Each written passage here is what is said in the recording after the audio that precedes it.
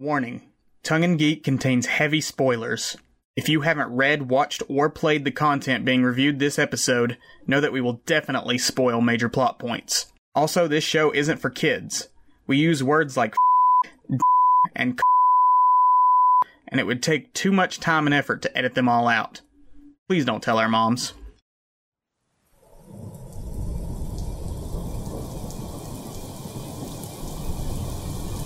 Fenrir howls terribly before the doors to hell. The wolf will break its bonds and run. I know much wisdom. I see deep in the future, all the way to Ragnarok. A dark day for the gods. Brothers will fight one another and kill one another.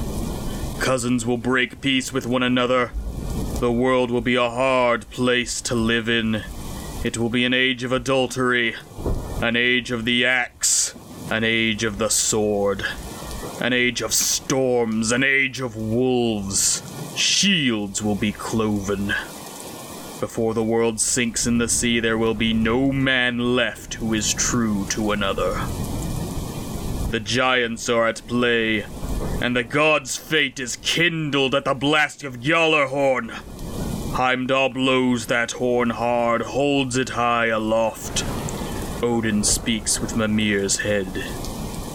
The old tree sighs when the giant shakes it. Yggdrasil still stands, but it trembles. Fenrir howls terribly before the doors to hell. The wolf will break its bonds and run. I know much wisdom. I see deep in the future. All the way to Ragnarok. A dark day for the gods. Hello, lovely listeners, and welcome to Tongue and Geek, where two more white guys on the internet give their unsolicited opinions on all things geeky. I'm Isaac. I'm Tyler. And we have two guests for this very special episode. The first is our dear friend, Erika. Say hi, Erika. Hi, guys. Fantastic. And our second guest, returning for his third appearance, is Tyler, a.k.a. T2, a.k.a. Diet T. Say hi, Diet T. We could also go with T2, Rise of the Diabetes. That could work. I'm cool with that, and that is a good segue, this little joke that has broken the tension, because today we're finally doing it. We've gathered the four people on Earth who hate this fucking movie to finally sit down and review Thor Ragnarok, the 2017 MCU film directed by Taika Waititi with screenplay by Eric Pearson and the writing team of Craig Kyle and Christopher Yost. Tyler, would you like to give us some background on this one? Okay. Well, I thought you were going to follow up that dramatic reading of whatever that was from. That was the Poetic Edda. The Poetic Edda. Yes. The original Norse mythology. I just didn't want to make an ass out of myself. But I thought you were going to follow all that up with like a fart noise, but you didn't do it. I was also expecting it. Yeah. I might edit in Benny Hill music or something in the final cut. We'll see. The only background I want to talk about with Thor Ragnarok is that this was considered like the bold reinvention of the Thor franchise within the Marvel Cinematic Universe. Mm-hmm. The first movie came out, it did okay, but it was, wasn't as well received as the other Phase 1 Marvel movies. Because it sucks. Thor the Dark World, it's better than this one. Thor the Dark World comes out, considered bottom tier MCU. Mm-hmm. So at this point, Marvel's like, the Thor franchise is like the only one we've got going right now that's really not working. What do? Let's reinvent it from the ground up. Let's hire up and coming, exciting filmmaker Taika Waititi. He's got a unique voice. He's got a unique vision. He could do something different with this to make Thor like an A+ player in our massive Marvel Cinematic Universe. Mm-hmm. And financially, it worked. For the vast majority of fans, it worked. But as Isaac has said, for the four people on Earth that it didn't work for, it failed miserably. I did review. There's others who agree with us. There are dozens of us. Dozens! What gets me is that this is the movie that Chris Hemsworth also praises up and down. He's like, this is the movie that I wanted to make from the beginning with Thor. This is like the first time I've really felt like in tune with the material. Mm-hmm. Like, this is what we want. This is what we need to be doing from here on out. Yeah. We don't get it. Yeah. Nope. Yeah. Couple other bits of background before we just jump in. This film draws on elements from several different comics in Marvel. It pulls from the Planet Hulk storyline. It pulls from Walter Simonson's 80s run of Thor. And it pulls from the 2004 Ragnarok 6-part series by Ragnarok. I did that whole dramatic reading perfectly, but now I can't talk afterwards. By Michael Oeming. Also, obviously based on the original Norse myth. An adaptation of an adaptation, if you will. I want to start... I was going to say, where are we going to start? Because we've talked about this and talked about this. Let's get it out of the way. Let's talk about the very, very, very, very, very, very, very, very, very, very, very, very few things that we like about this film. Okay. Our few positives. Who would like to start with a positive thing about Thor Ragnarok? Shit, now I gotta think about... No, I think I can offer one, which is Tyler won, and Isaac and I just rewatched this together. I needed like a group effort to be able to really shore myself up to be able to do it. And like we mentioned many times throughout watching it, it has a very physically attractive cast. Bodies, like Mark Ruffalo aside. Oh no! Ouch. Ouch. We've got Chris Hemsworth, we've got Tom Hiddleston coming back, we've got Idris Elba coming back, we've got Cate Blanchett probably being the hottest she's ever been. We've got Jeff Goldblum. Mm-hmm. And technically, if you're of a certain type, Anthony Hopkins.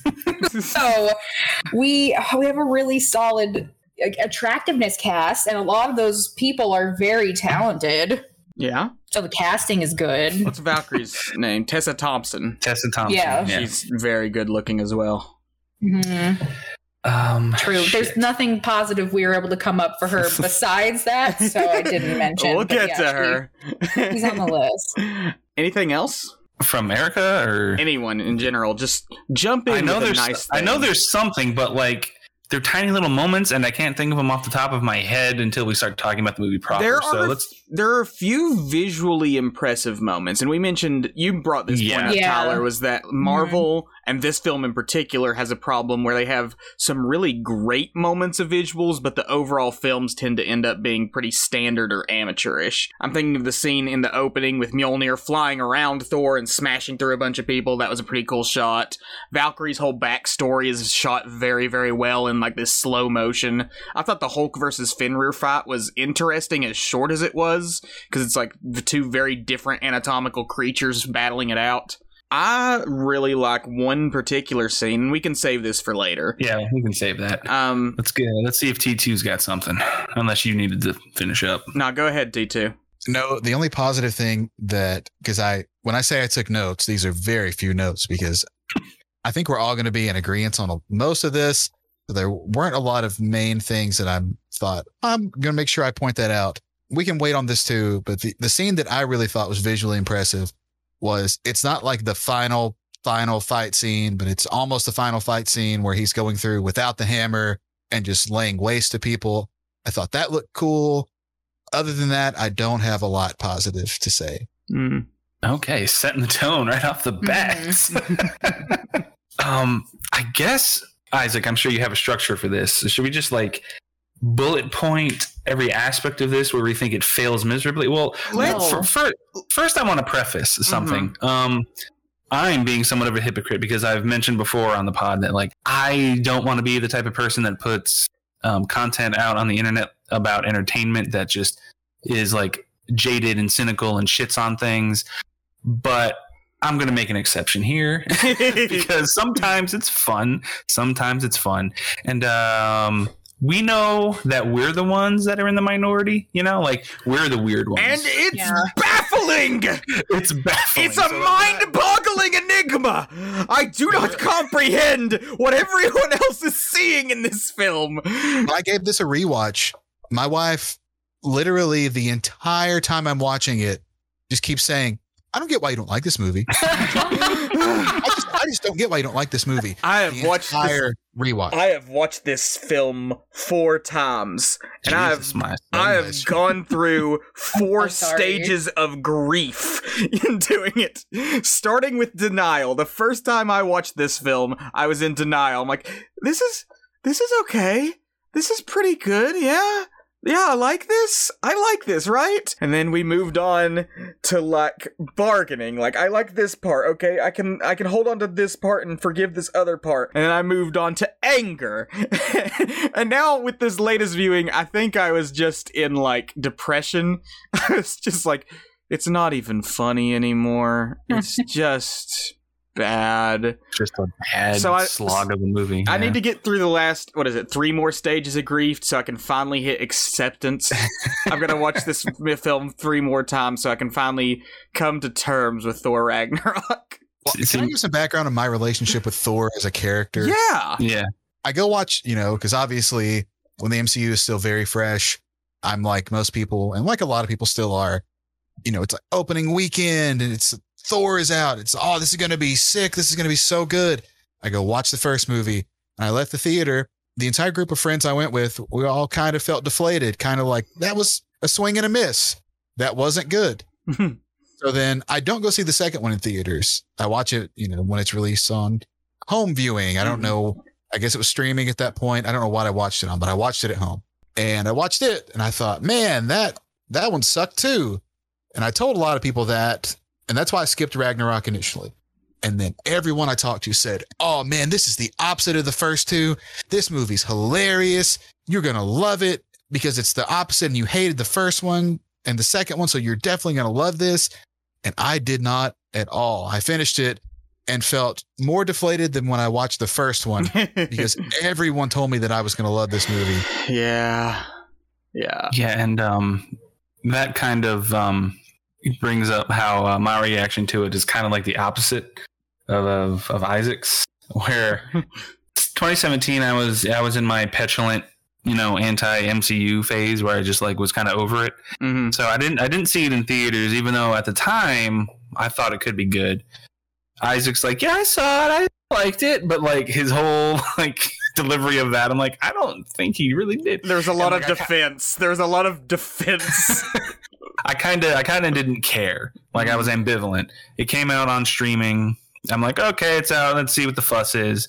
But I was still kind of burnt out on the MCU. And although I didn't like it, like there wasn't a strong reaction. I was just like, that I don't see the hype. That kind of sucked. But then as I thought about it more and more, I hated it more and more. And I got more angry at it. And now this is the 2.5 time I've seen it. And now I think I dislike it the most I've ever disliked it. Really? You're getting more intense? Yes. And what T2 said reminded me of the first like defense that, or not, I don't want to say defense, but the first like thing people say, like, well, like even if it's like a totally different tone and execution, like they had to do it because the first 2 movies didn't work for a lot of people, and like they had to like, reinvent it. I'm like, there's a way to like inject new blood into a franchise without completely uprooting everything that it established and what it is. Mm-hmm. There's a way to take the Thor movies and the Thor character that isn't a complete 180. From there, I guess, where do we jump to? I didn't get to get personal background. Personal background, my love. Yeah. Thanks. I think I'm in the minority here, definitely with you guys and with some other people too, in that I actually really liked Thor. I like the first one too. 2011. It has actually a really special place in my heart because the weekend that it came out, was going to visit my friend who lived a couple hours away where she was going to college. We saw it opening night together in a really packed college town. Like the hype was really real. And it was just a really fun time that I had with her and a really special memory. Mm-hmm. And she ended up passing away in an accident a few years later. So it's like a really treasured thing that I have that time we had together. And it was also the first time I saw Tom Hiddleston, and he like walked on the screen, and every so often there's an actor that I get stupid. I'm just like, whoa, like you Ewan McGregor, Johnny Depp, those ones from my past. But in 2011, it had been quite a while since an actor came on and made me feel like a teenager. I was like, hello, Tom Hiddleston. Anyway, I really liked the story that the first Thor was telling. I thought it was really simple and had a lot of good things that we'll get into later. And then like Avengers picked up. So I had a lot of hope for Thor Ragnarok, especially because the two words that you see used in most reviews to describe this movie were hilarious and action-packed. And those are the two terms that I just really feel are so completely diametrically opposite from what I see when I watch Thor Ragnarok. But I like Isaac, had gone in and I started realizing pretty quickly, I was like, am I actually not going to like this? Is this actually not good? No one around me really seems to feel that way. So I think we need to start with a general discussion of the tonal shift that this film takes from its predecessors. Yes. So Thor 1, for its flaws, I like a big section of Thor 1, specifically the first half when he's in Asgard and whatnot. I like Thor's journey in that film. For its flaws, it is a cohesive narrative of a reckless young hero learning to be humble and learning to empathize with people who are enemies, realizing that like we're not just out to slaughter anyone who's against us, we need to be more compassionate towards others. And he finds that out through his connection with his tenuous connection with his own brother Loki. Thor 2, bad as it is, it does have themes of like losing people, having grief and anxiety over loss. Like he loses his mother and moments. Loki. It definitely has moments. It has throughout the first two Thor films and throughout the Avengers films. Even with those films' flaws as cohesive narratives, there is an ongoing emotional arc for Thor. We're seeing him go from this cocky, glib young hero who's like headstrong and wanting to just fight and prove himself great into someone who's a little more thoughtful, more compassionate. Erika brought this up when we were watching it. Thor's appeal is his love and empathy. It's like his compassion specifically for Loki and his willingness to be kind to enemies. Yes, he's a hero and a warrior, but there is a like softness to him, this sort of like big teddy bear energy that he has that makes him appealing even when he's not in a bad movie. We throw that shit out the fucking window with Thor Ragnarok. I think starting with the retcon of the character himself in Ragnarok is the way to go, because it's no exaggeration to say that this is a different character than what was established in the 4 previous movies. He's a frat boy. He's a completely different character. It's a total regression back to his beginning, but even further. In the first movie, he starts as a cocky, reckless young warrior, but now he's a cocky, reckless, smartass who can't take anything seriously. Yeah, he just fucking cock of the walks through everything like without a care. Like none of the quote unquote dramatic beats in Ragnarok really seem to weigh on him or affect him in any way that feels significant to the viewer, and by the viewer I mean us. He's just, not only is he back to being just like a cocky ass, he's like a manipulative cocky ass. Yes. He's stupid. He's like dumb. You can say that, he's stupid in the other two. I'm like, he's stupid in the way that fish out of water stories work. Like it's supported narratively. Yes. Like his ignorance is supported by the themes and story of the movie. He's not stupid in those movies intellectually. He's just naive. I wanted to bring that up, Tyler, because that's a great point. There's a scene in Age of Ultron where Banner has just transformed back from the Hulk, and he's sort of like freaking out, like, oh my gosh, I just hurt a bunch of people. And like Thor tries to make him feel better by telling him, you fought mightily, crushed many enemies. And then like one of the other Avengers gives him like an angry glare, and he's like, I mean, nothing but boo-boos, nothing that like, can't be fixed with a band. It's a very cute and funny moment with Thor because it's showing that he's trying to comfort Banner, but he doesn't understand that, like, this warrior culture that I grew up in is not the same thing that Banner wants to hear right now. Yeah. That kind of comedy, that's based on character, is not present here. Yeah. It's all just, it's like a 2-hour SNL sketch. Modern SNL sketch. A 2-hour modern SNL sketch that's not funny. And I'm not being hyperbolic when I say that I honestly I didn't laugh once. I laughed once. There was one joke that made me laugh. It was when Banner jumped out of the ship and just collapsed onto the bridge. Yeah. It's hard to talk about why comedy works and doesn't work because, I mean, everything's subjective in art, but like comedy is like ultra subjective. And we talked about it behind the scenes. Like, we're not good at discussing and analyzing comedy on the pod. We need to do better. But here's our chance to try.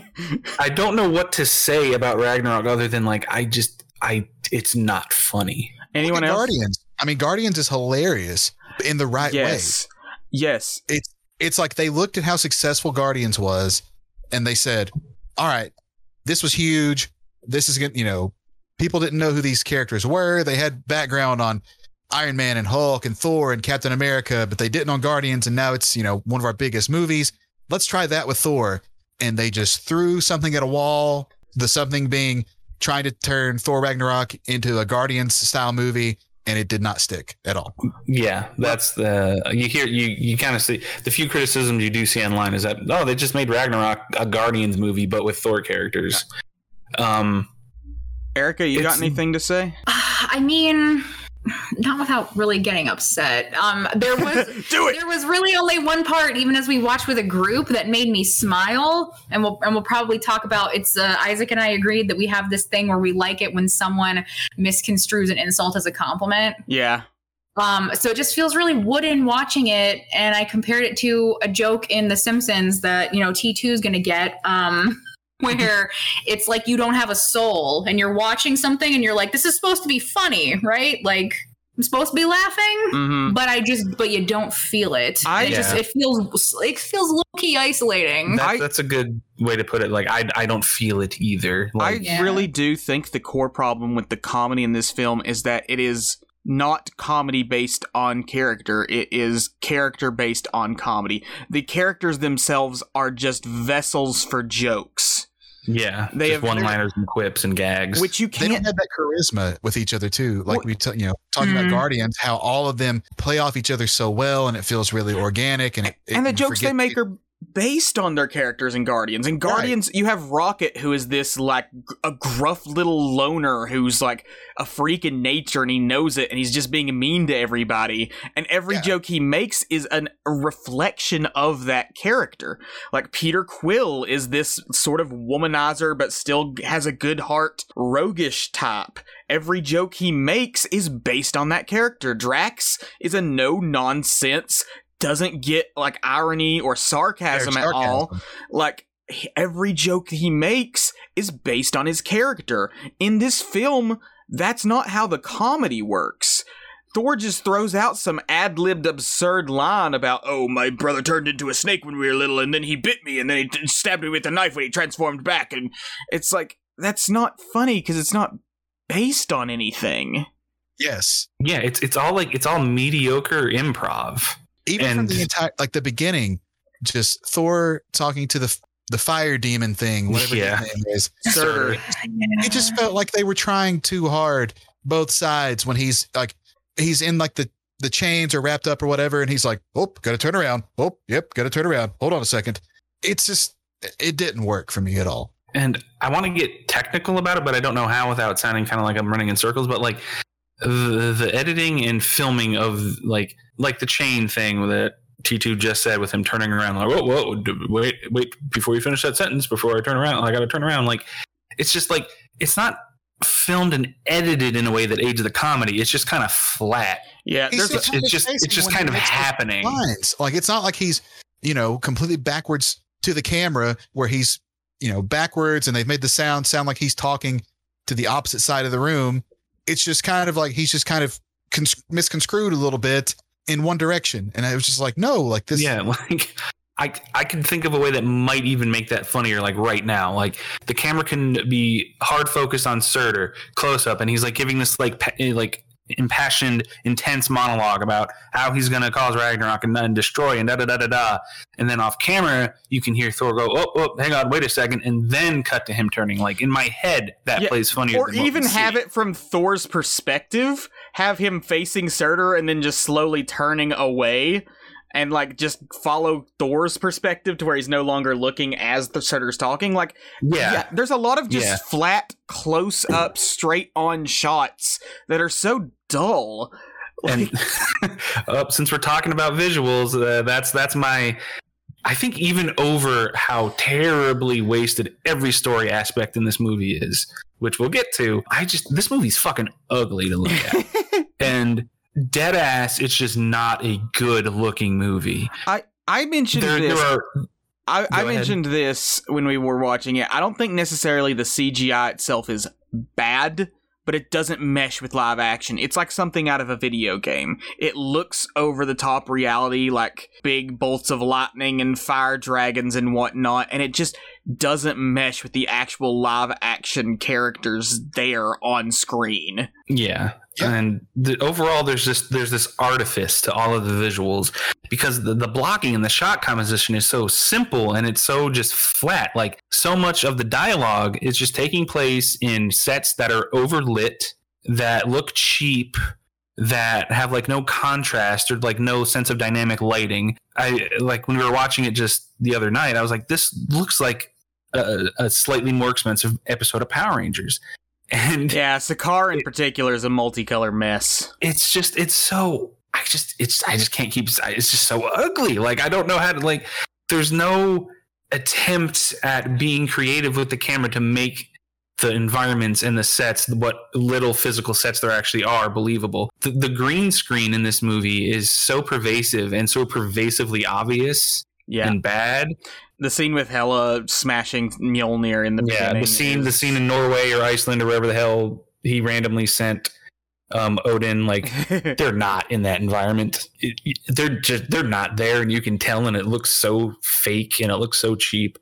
All the costumes on Sakaar just look gaudy and unappealing, and the action itself, what little action there is just kind of digital noise that's on the screen. There's no like excitement to it, and poorly choreographed. There's no choreography to it. Let's get into the whole it's action packed thing, because like I'm thinking specifically the Hulk versus Thor fight, which should have been the highlight of the film. It's a Hulk versus Thor fight.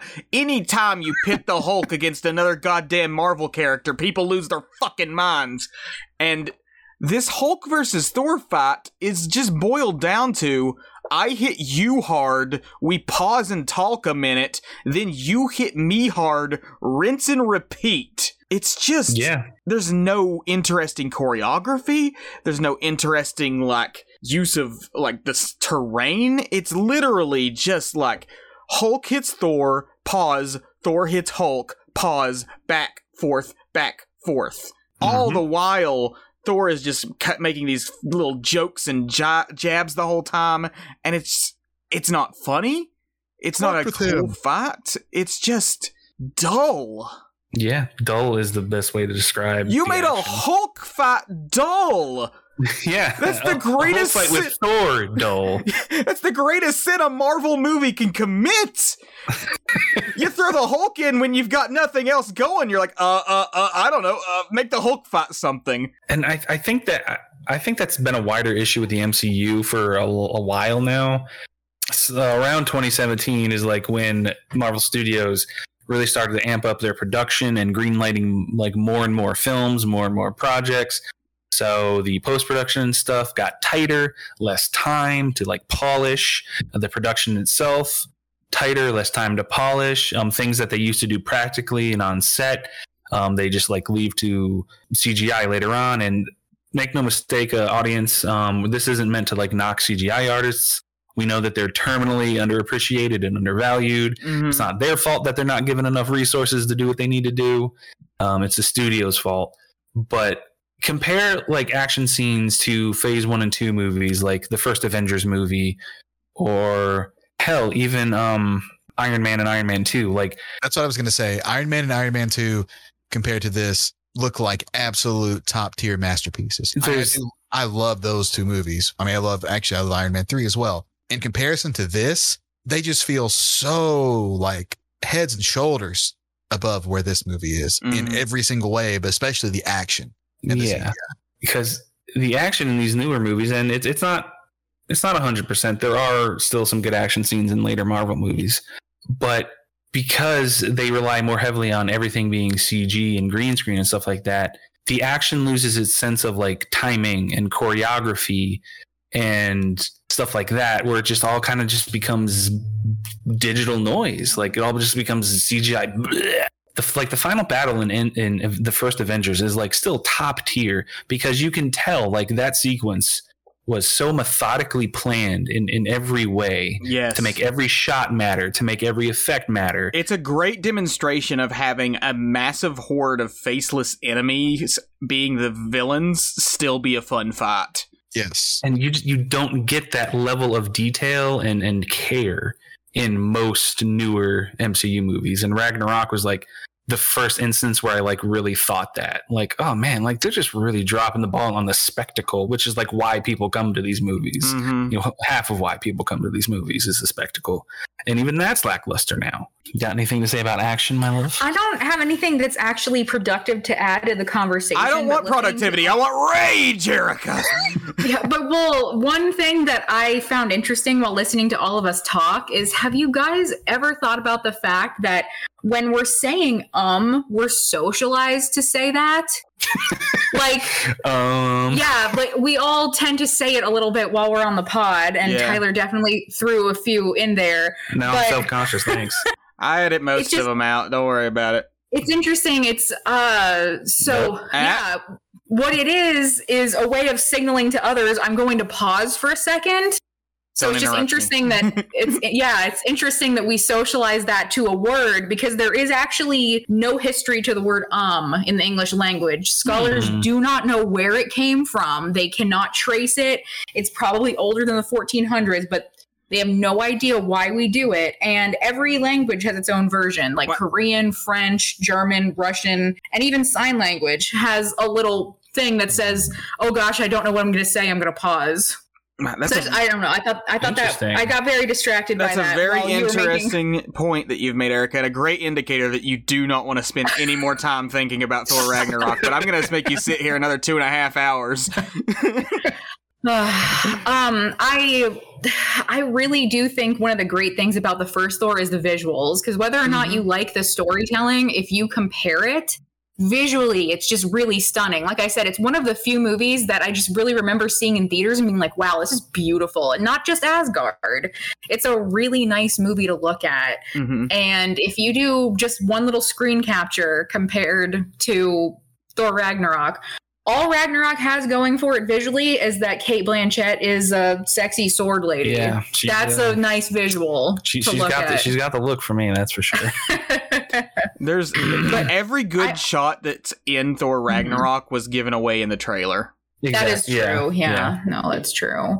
And I'm not usually a person to really get hung up on what a movie looks like or the cinematography, which is why I'm such a huge fan of Jim Carrey's Grinch. Like, it doesn't matter to me so much what it looks like. You're deep cutting. If I'm enjoying the humor in the story, and it's just really distracting while you watch. And then I'm a Spider-Man fanboy, pretty open Spider-Man fanboy, and have been since I was a small child. Look at how good all of the MCU Spider-Man movies look. They look amazing to me. No pun intended. Spectacular. Yeah. Ultimate. Web slinging. Like, friendly neighborhood. On all of those, I left the theater and just was blown away, not only by the story, but visually how well it looked. And it was just perfect to me. And this is the opposite of that in every way. Yeah.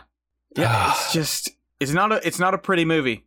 It's got a handful of pretty shots and very far and few between. It's like Marvel, and then we can get to the meat of the film properly. It's like Marvel knows, like, they pick out what's going to be the money shot for the trailers and like tell people to work on those the most, while everything else falls by the wayside. I got another positive. I do like the costume designs for the main cast themselves. Most of their actual costumes, I think, are good.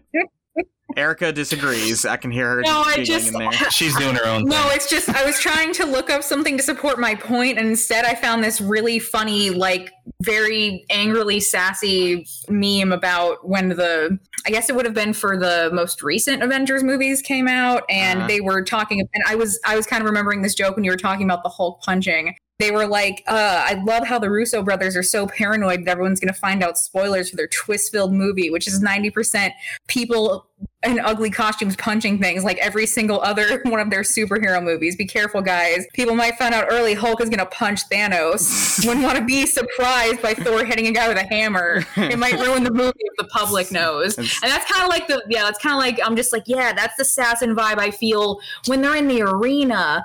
I remember seeing that in the trailers, and I'm like, oh, yeah, and Jeff Goldblum's here? Like, no way this isn't going to be extremely cool and entertaining. And it wasn't. Wah, wah, wah. And it wasn't. It's just... So I'll drop a bombshell, MCU bombshell, personally. My 3 least favorite heroes in the MCU are number 1, Hawkeye, hands down. Poor Hawkeye can't get no love. Number 2, Thor. Number 3, Hulk. So when I realized the bulk of this movie is Thor and Hulk, I just remember having this deep sigh of just like, oh God, I'm going to hate this. Like this is, and then I did. I was so bored. I can't blame you for not liking Hulk. I mean, I can, and I want to.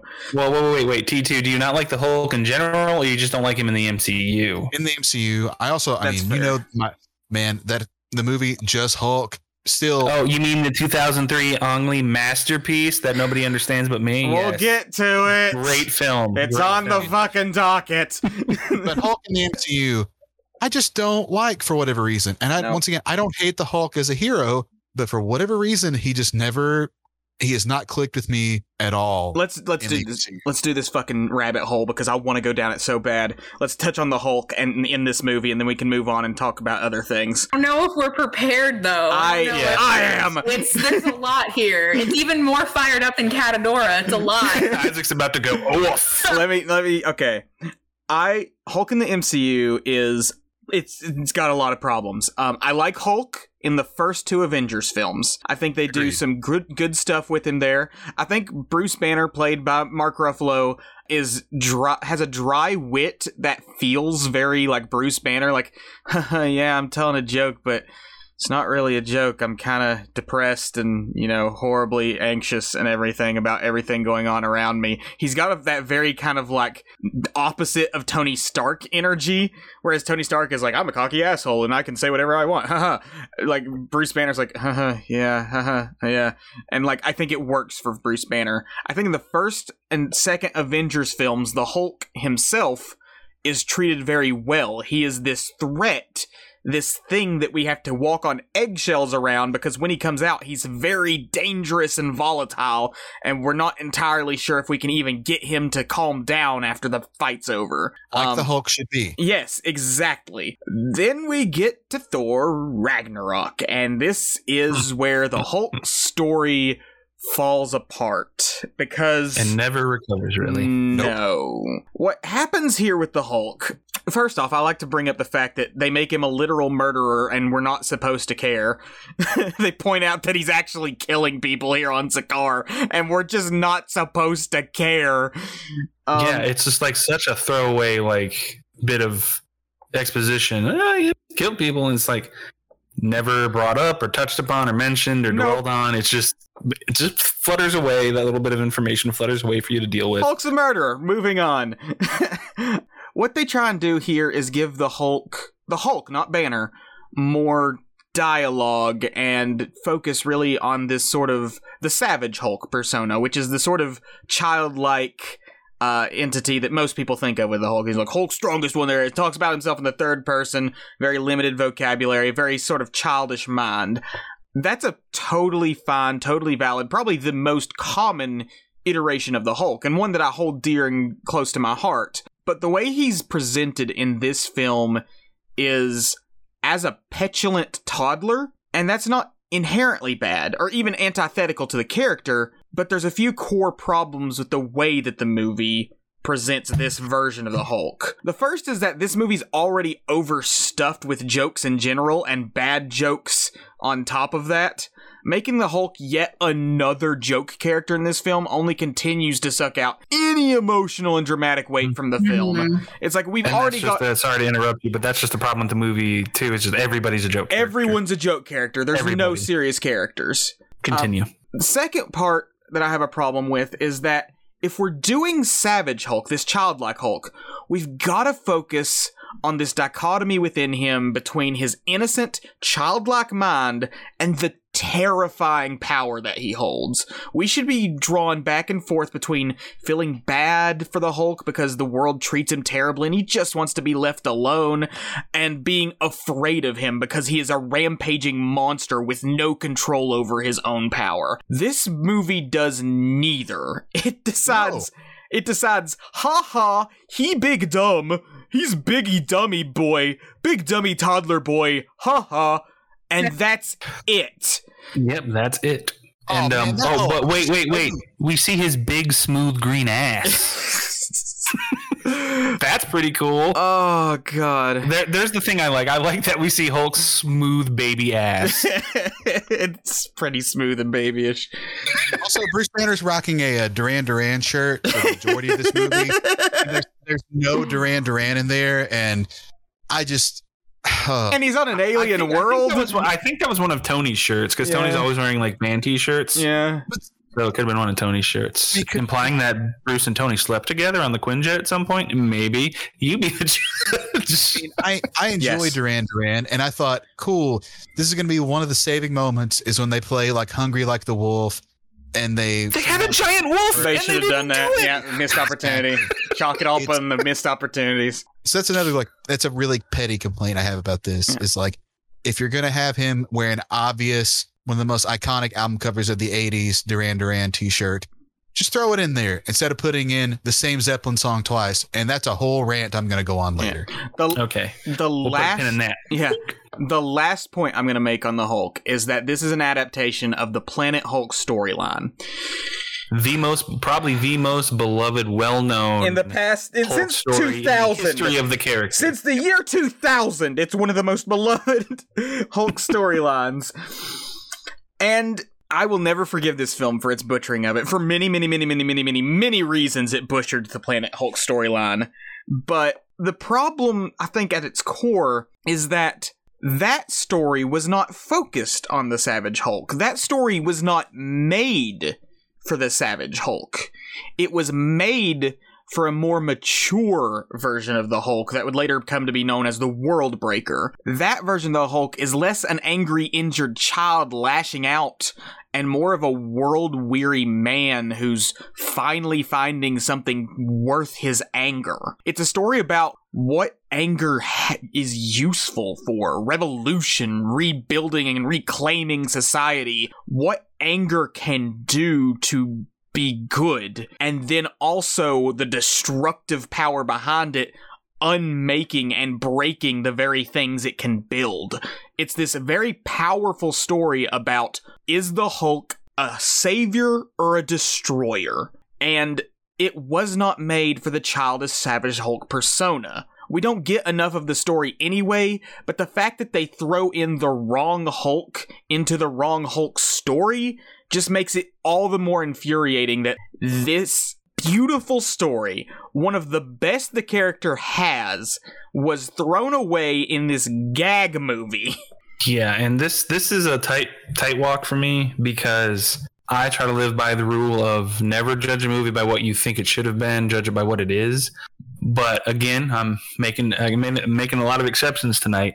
I also am going to hold this against the movie forever for completely wasting Planet Hulk, because most comic book movies that take inspiration from or are based on a certain story from the comics change it a lot. Yeah. That's just how it goes. Like Civil War changes a lot from the comic Civil War, but like even all these movies that change the comics that they're based off of, like they still do it in a way that like they try to get at the heart of what it's about while also doing its own thing. Ragnarok doesn't do that. They just take the very, very basic like aesthetic or setting or idea, and that's it. It just like that's all it is. There's no attempt to reinterpret it through the eyes of the filmmakers or do something different. They just like, oh, this is a popular Hulk story. We'll take the planet that it took place on, give him a gladiator costume, and we'll call it a day. Yeah. That's all they do. Yeah. The point of adaptation is that you can change out plot details, characters, settings, all of these things, but you have to connect to the thematic core that made the original story powerful. And this movie does not care about Planet Hulk. It does not care about the story of an outcast finding a place where he's beloved and accepted for the very traits that made him hated on his homeworld, his violent anger, that raises questions about the ethics of anger and how it fits into society. It does not care about those questions, about those themes. No, it doesn't care about anything. And that is the problem with the whole movie, is that it has ideas. Like, it'll introduce an idea constantly and do nothing with it for the entire movie. Yes, that's a great point. It introduces ideas for Hulk, does nothing with the character. All these ideas for the Thor side of the story, does nothing with that. And like, it's such a cynical movie, which is so weird because Taika Waititi, all his other non-Marvel works are like this beautiful balance of like absurd comedy, but like beautiful heart. Tyler, I know you're building up to a wonderful, fantastic point right now, but I'm about to shit myself. I am so angry. I need to actually go use the bathroom. I think I've worked myself into a frenzy. You really got to take a shit break. I really have to take a shit break in the middle of this. I swear to God, I'll be fast. I'm going to leave it recording. Y'all talk about whatever the fuck. I'll be back in a few minutes. Oh my God. Well, Tug and Geek first. I'm gone. It looks like we can call Isaac shit break from American Pie. Oh, yeah. It was, yeah. Oh, my God. He worked himself up so bad he's shit. Oh, Christ. God, this movie's bad. It fucking sucks. Like, least favorite Marvel movie. I really thought I was going to go into it this time and think like, you know, it's okay. It's not the worst, but it's just not great. Nope. Fucking sucks. Ooh. This was the real decline for me. I think after this was when I was like, I'm not capable of caring about a Marvel movie anymore, because I didn't see Endgame in theaters. Like, I just could not muster. You didn't see Infinity War in theaters either. Yeah, I just think this was really, Ragnarok was like when I really was just like, ooh, this just, the interest is drained. Which one did I watch with you guys in theaters? Civil War. And then I saw one of them after I got tattooed, because I drove back from getting tattooed and we watched it. We as in like us? The three of us did at your house. Don't you remember he like really literally just got his tattoo? Fuck, like it was still like wrapped in the saran wrap, and I showed up like No, we saw Guardians 2 in Asheville, so he wasn't there for that. Yeah. No, it was an Avengers movie. It wasn't Age of Ultron. We didn't see any Avengers movie together. You guys had already seen it, and I said I hadn't seen it, and you were like, bro, come over and watch it. Yeah, I remember that. I remember that like we had already seen it. I'm completely blanking. Was it Age of Ultron? What? Okay, Rowlett, what year did you get your tattoo? Because that's how we'll figure it out. I do remember. Let's go to Instagram. Because I feel like maybe it's 2019. Oh, and Isaac takes a long-ass shit, so we're probably going to be talking about this for a long time. I hope he doesn't burst a vessel trying to pop it out quick. 2018. 2018. So it would have to be Infinity War. But I'm pretty sure that's right. I didn't see Infinity War in theaters. Okay, I kind of sort of maybe remember popping Infinity War on for you. Because I was still hating on Marvel then, and I didn't care about seeing it. But then, like, I'm like, I'll give it a shot, and then I ended up relatively liking it. Yeah, I remember that was a fun day for the three of us. I can't get over the fact that Thor Ragnarok has a 93% on Rotten Tomatoes. Blows my fucking mind. That's like the freshest shit. Like, that's so high. It really is, like we've talked about before, at least with Isaac, like, it's one of those things where you feel like the Monopoly man had a monocle. You know, that's why Mandela effect. Yeah. You feel like it was Berenstain Bears and not Berenstain Bears. And I feel like we might be from a reality where Ragnarok is sucks. We might be from one where it's really bad. And we've slipped, or did we slip into the wrong reality? Who is it? Is it us or them? Yeah. I don't know. 93%, you guys. That's really. pretty damn fresh. And like critics, from the few people that I trust online, like they're saying Love and Thunder is even worse, and I'm like, how? I almost want to see it more now to see how it could possibly be worse than Ragnarok. What if we're like, that was fucking amazing. That redeemed this entire character for me. Yeah. I really don't think there's much of a chance of that happening at all. I've read spoilers because I don't give a fuck. And yeah, there's no way. There's no way it's going to redeem it. God. And it seems like it's got the same fucking problems where it just has these amazing stories that it's taking from and completely wastes them.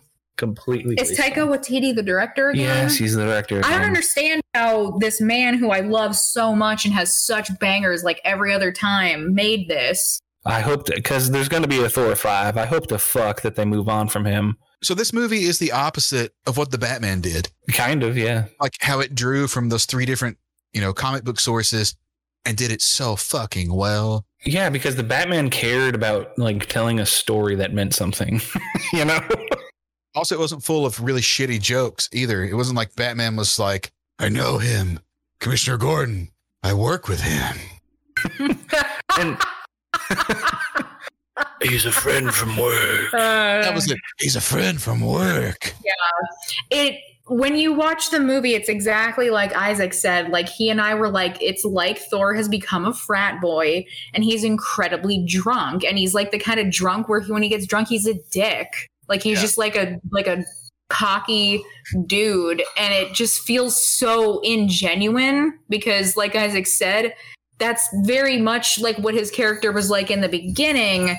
And then he grows from it deeply. And I know this is a comedy, but like there's even a part where Loki, which, I mean, if we talk about Loki, I don't even know how to like get into it because it's like, I can't believe the Loki we're watching here is the same one who in 2012 had people kneeling, who was scary, who stabbed people. Like, is a murderer. Like, I can't believe it's the same person, but there's a little cut when Thor is tied up. Oh, okay. No, all right. You pinched it off? Yeah.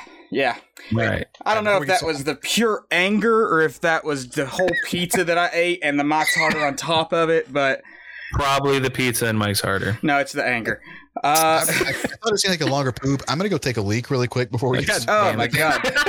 Because this is going to be a long one. Intermissions, so yes. This one's going to have intermissions. We've already been doing it for, about an hour, and like we've only scratched the surface. We'll also get a drink then. I know. Okay, great. Can you bring me more wagon too? Yeah. My bottle's right there. That's probably going to be the longest uninterrupted by Isaac section in Tongue and Geek history that we will ever have.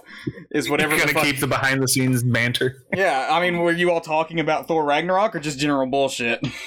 We were mostly still talking about the fucking movie. Yeah, then I'm leaving that shit in. This will be fun for me editing, too, because I'll have new stuff I've never heard before. Oh, man. Just me and you, buddy. What point do you want to make while nobody else is here? I don't think there's a point I want to make when nobody else is here. Oh, fuck this movie. Fuck this movie. Fuck this movie. Like, what'd y'all talk about? I hate being so like internet rage about something. I know, but god damn it, this one deserves it. And it's so well beloved that I don't feel like I'm punching down. I'm punching up. No, we are not punching down whatsoever. Good God. Is there any other? I'm just like morbidly curious to see. I'm morbiously curious to It's Morbin time. I don't get that fucking meme, by the way. The Morbin time. I don't get. It's just kids these days. It pisses me the fuck off because like the meme around Morbius and like all the memes around it, like it's not organic. Like the internet like manufactured the hatred for Morbius. And just like decided to make it a meme out of just like cynicism and spite. Is it a bad movie? No, it's not terrible. Like the internet would have you believe it's like this gutter tier garbage piece of absolute trash, and it's just aggressively mediocre. That's worse. Okay, I'm back. Okay. All right. Dot T's back. We're still waiting on Erika. She's bringing a drink.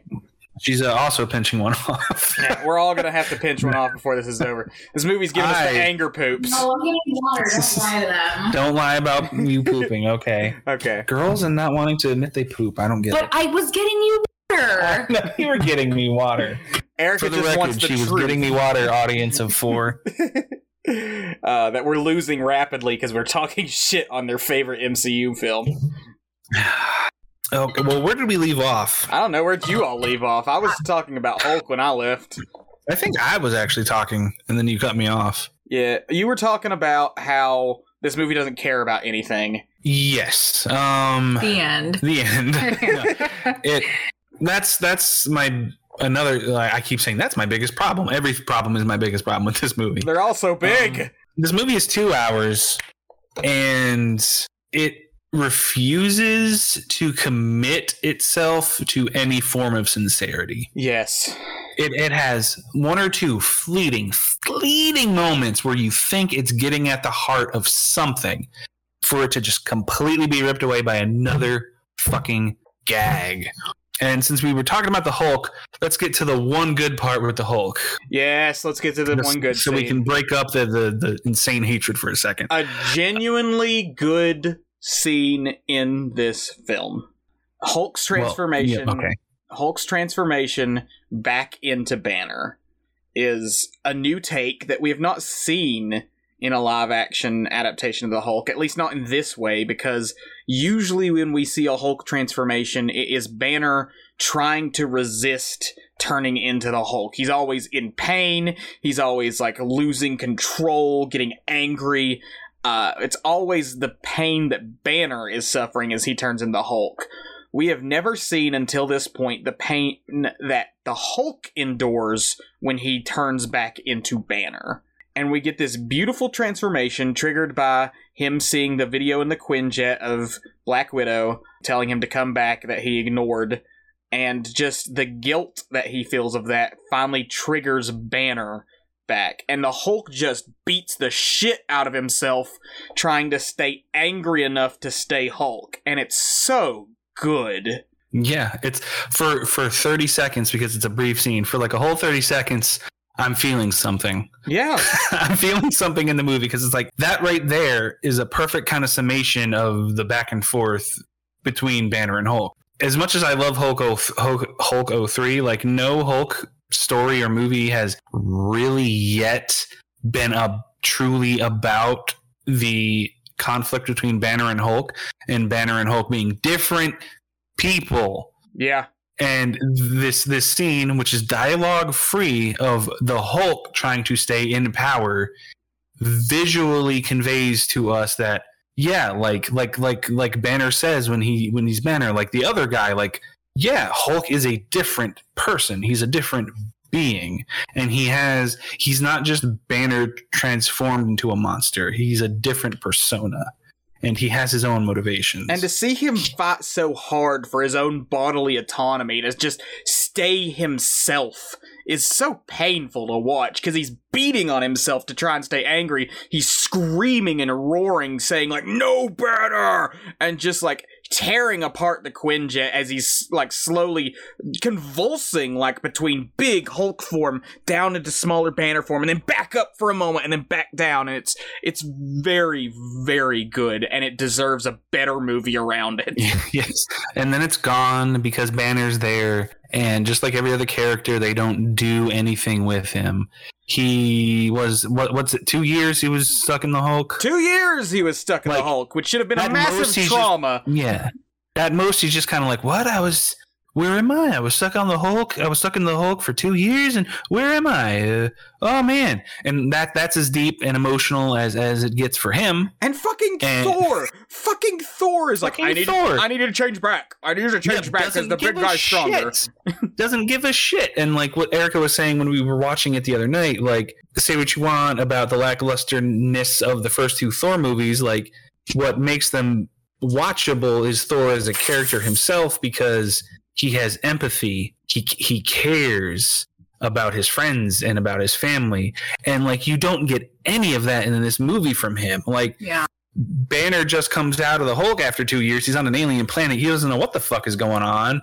And Hulk's just kind of like, oh yeah, but I like the Hulk and I need him back because I gotta save. What I say? You said the Hulk is like, you mean Thor. Or it's just like, oh, I need the Hulk back because the Hulk is cool, and I need his punch because I got to do this thing because oh yeah, the villain's his sister, which we should get into the plot of this movie eventually. Yeah. There's no point where Thor's like sincerely like, hey Banner, like how you feeling? You want to talk about it? You know, hey, don't feel pressure to turn into the Hulk again. Like we can figure it out, just you and me. Like there's no heart to heart, because he basically just says like, Banner, I don't give a shit about you. You know, I like the Hulk better. Like he doesn't say that, but his actions and the way he behaves toward Banner says that. Yeah. Yeah, Banner, fuck Duran. We really need the Hulk right now. Let's get away from the Hulk. Yeah, let's get away from the Hulk and talk about the title character. We talked about him a little bit before, but the whole crux of, I guess, what you would call his arc, it thinks it has an arc, but it doesn't have an arc for Thor, really, because, again, nothing means anything. It's called Thor Ragnarok, but just as the movie wastes Planet Hulk, it also wastes the Ragnarok story, because is it me, or is like the whole like Ragnarok vision, prophecy, nightmare thing like really vague and doesn't have any sort of, there's nothing to it. It's just like Thor says he's having nightmares about the end of the world, and like he's got to try to stop it, but like there's no heft behind it. There's no detail. There's nothing for us to really care. It's not a defined threat. It's just this vague, nebulous, like, oh, the end of the world's coming. You gotta stop it. You know what's hilarious, Tyler? I think the problem's actually the exact opposite. In the prior movies, they make it vague. They have him see vague visions of this destruction of Asgard and whatnot. But at the start of this one, we get a whole fucking scene where he goes up to Surtur, this fire demon, the giant who's supposed to destroy Asgard, and Surtur just explains exactly what's going to happen in Ragnarok, how he's going to bring down his flaming sword and waste away all of it, and then, like, he kills Surtur. That's the point. That's the thing. Surtur explains exactly what's going to happen, and then he kills him instantly with no problems and takes his skull back to Asgard. And it's like, the whole point is that, like, we've spelled out exactly how Ragnarok is going to happen. Now, we just stopped it, and we don't have any dramatic tension, because whatever the fuck Ragnarok is, it's not happening until Surtur comes back. Yeah, there's no, like, connection in the narrative where, like, we see what it really means for Thor, or for Odin, or for Loki, or for the people of Asgard, because Asgard is a people, not a place. Boy. It's just like the threat of Ragnarok isn't anything. It's just this. It's the most generic. Like, this is a bad thing that's going to happen, and that's it. Yeah, that's it. There's nothing behind it for it to be interesting in any way. It's and like any other superhero movie ever made, it's like, if we don't stop this, the entire world is going to end. Like, okay. How's that different than any other time it's happened? Yeah. Exactly. Especially this world that we don't actually get much of or care about. Like, yeah. If we had spent more time in Asgard developing the characters that we care about in Asgard, but the movie can't even be bothered to care because we kill off so many characters from the prior films in seconds.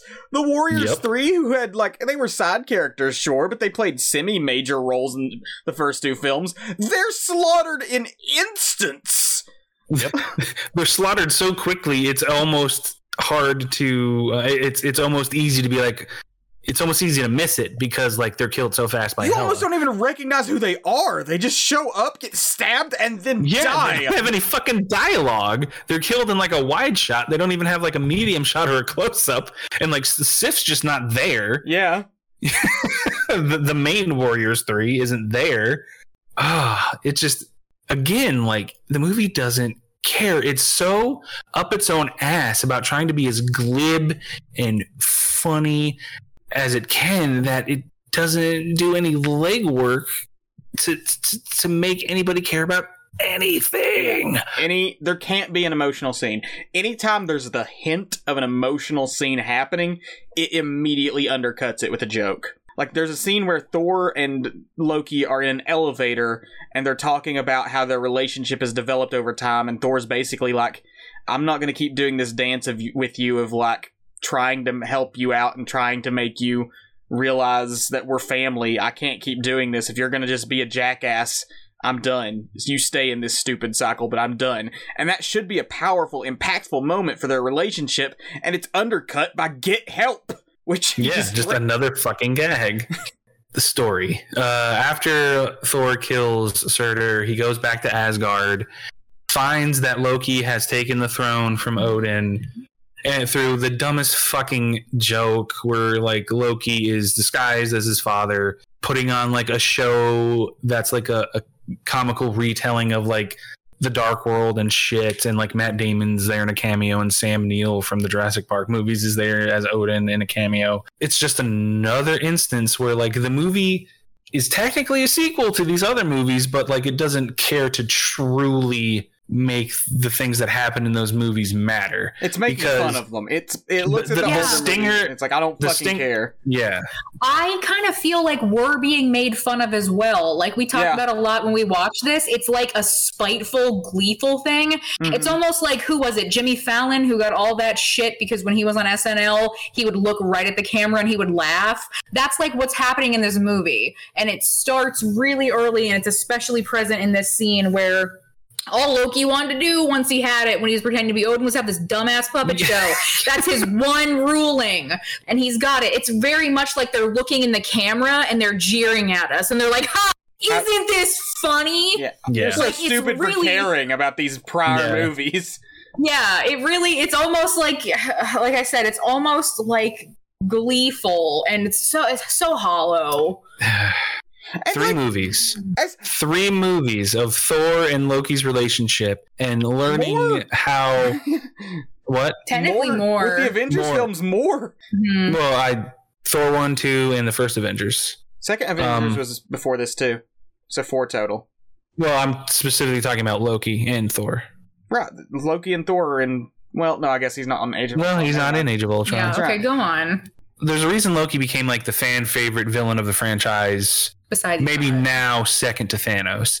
The work was put in to make him dimensional, to make him empathetic, sympathetic, while also being a threatening villain. The Dark World may be mostly dull, but that stinger of Loki being on the throne at the very end of the movie, it's like, oh shit. Like he finally got what he wanted. Like this is what he's been this is what he's been scheming for 3 whole movies, and Ragnarok just pisses it away on a fucking joke. He's just like, I'm gonna have people make a play. The end of that was one of the few good things from the Dark World, and it raised so many questions that could have been expanded into a whole film of its own. Like, how did he manage to replace Odin? Where is Odin? What's Loki gonna do as the secret ruler of Asgard? And it's just like, he sits on his ass and watches plays that he makes everybody put on for himself. He put Odin in a nursing home that got demolished. Yeah, on Midgard. Yeah.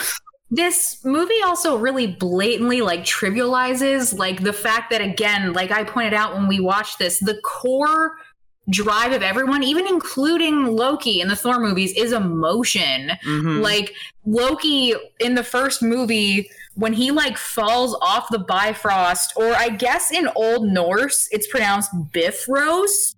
But when he falls, like his face and his connection he has to Thor, and he looks at him and he lets go, and then that triggers like him taking over Earth, and he's insane, and he's like literally conquering a species. And then it all just kind of leads to like, I'm taking over. Odin is gone. I'm pretending to be him. And then it culminates like, it's such a bloodthirsty, emotional, like raw, deep thing. And then it's like, so I could have a puppet show about how great I am and how you're stupid and I always trick you. Yeah, I mentioned this when we watched it. It's the Scar from Lion King problem times a million, where Scar is a much more interesting villain, where he's being conniving and scheming and trying to get the throne. And then when he actually gets it, he's just a smug jerk who doesn't do anything with the power. And it's another reason why the fucking message that they try to make relevant at the end of Asgard's a place, not a people, why that's so fucking shallow and hollow. If it's a place, not a people, why not show us what it's like living in Asgard under secret Loki rule? Why not give Loki's arc, him learning to like love his world again, and have affection for his people and want to save them. So, like, he can learn that it is a people, not a place. Why not give us a single goddamn character in Asgard to care about besides Heimdall? If your name isn't Heimdall, I don't give a shit about you in Asgard. Yeah. Warriors 3, we murdered them instantly. Who gives a fuck? Sif, not even here. Just not even here.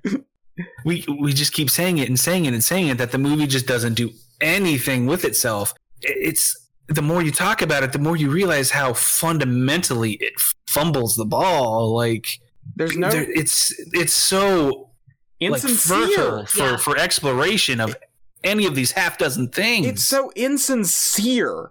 It does not care.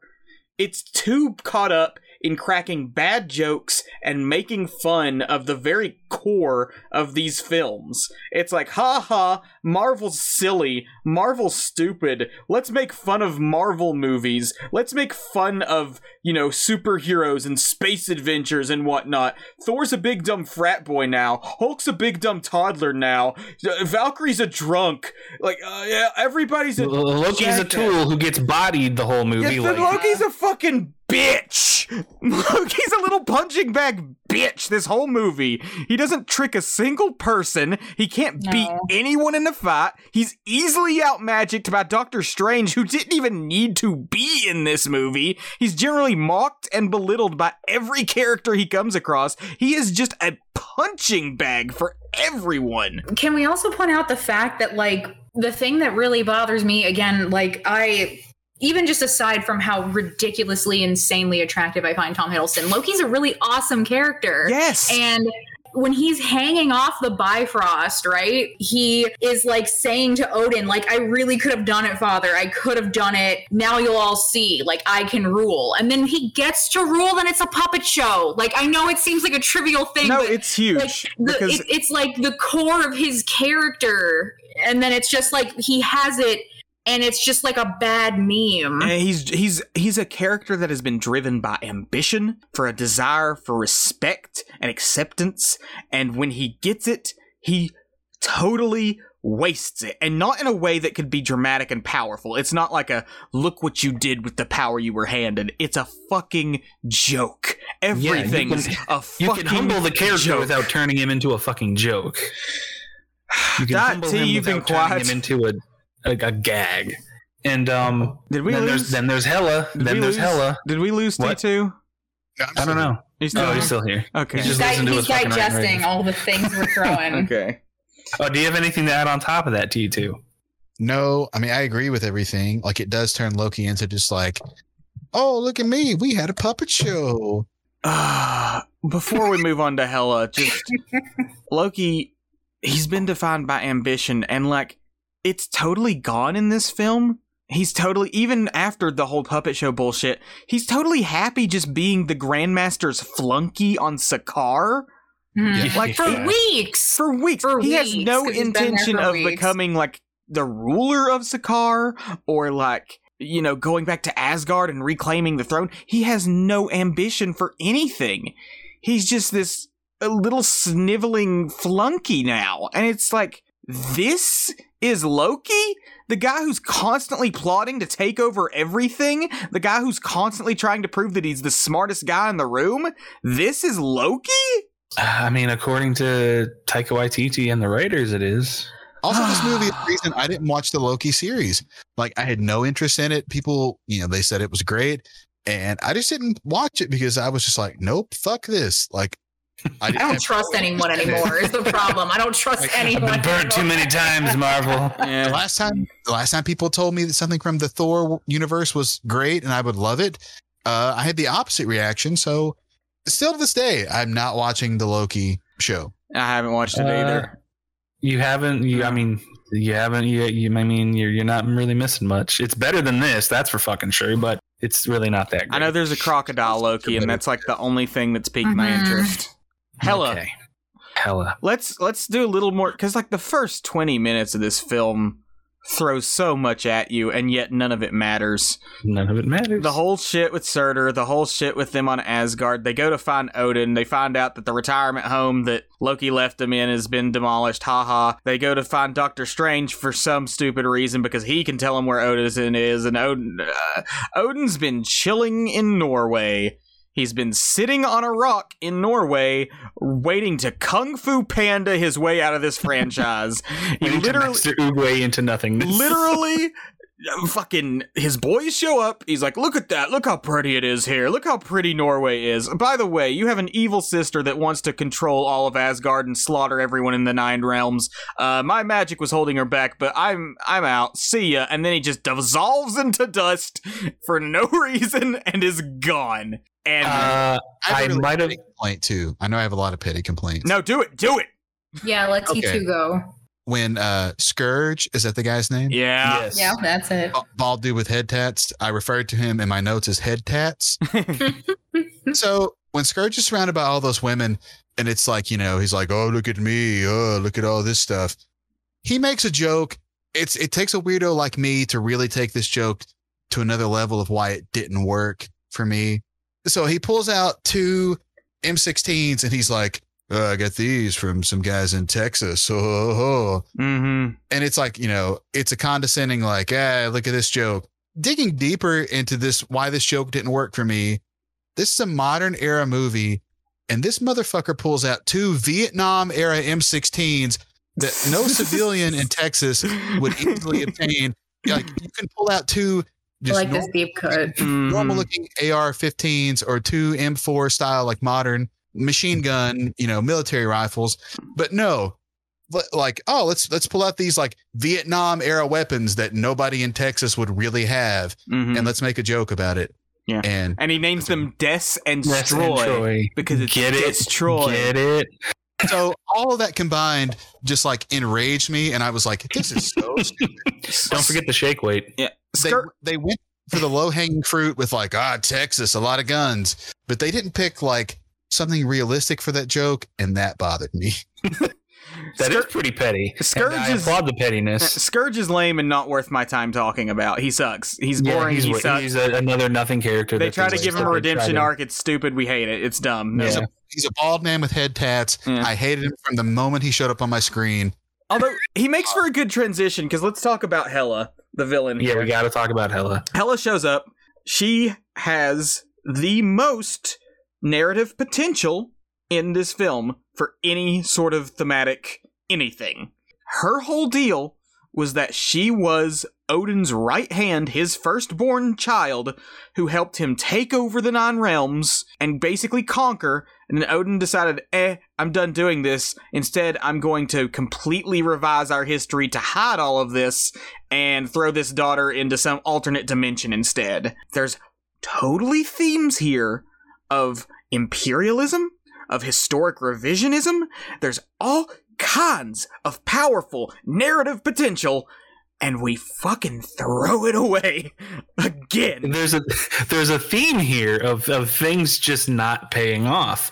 You can tell Anthony Hopkins didn't give a fuck anymore. No, he just wanted out. The more we talk about this, like, the more I genuinely appreciate the first Thor, because like that scene where when Odin and Thor are fighting in the throne room, and it's like, you're not going to be king. Yeah, you're not going to have the hammer. You're a vain, cruel boy, and like the power that he delivers those lines, and like the fight, it feels real. It feels like Shakespearean and yes, big and larger than life. And like in this scene, Anthony Hopkins might as well just be literally reading cue cards off camera, just like he's staring into space. He doesn't give a shit. I think it's supposed to be implied that he has magic dementia or something, but he's just, all it comes off as is Anthony Hopkins wants out of this fucking movie as fast as possible. One eye. I was banished to this land that looks like Ireland. Ugh. Computer Ireland. Yeah. But it's Norway.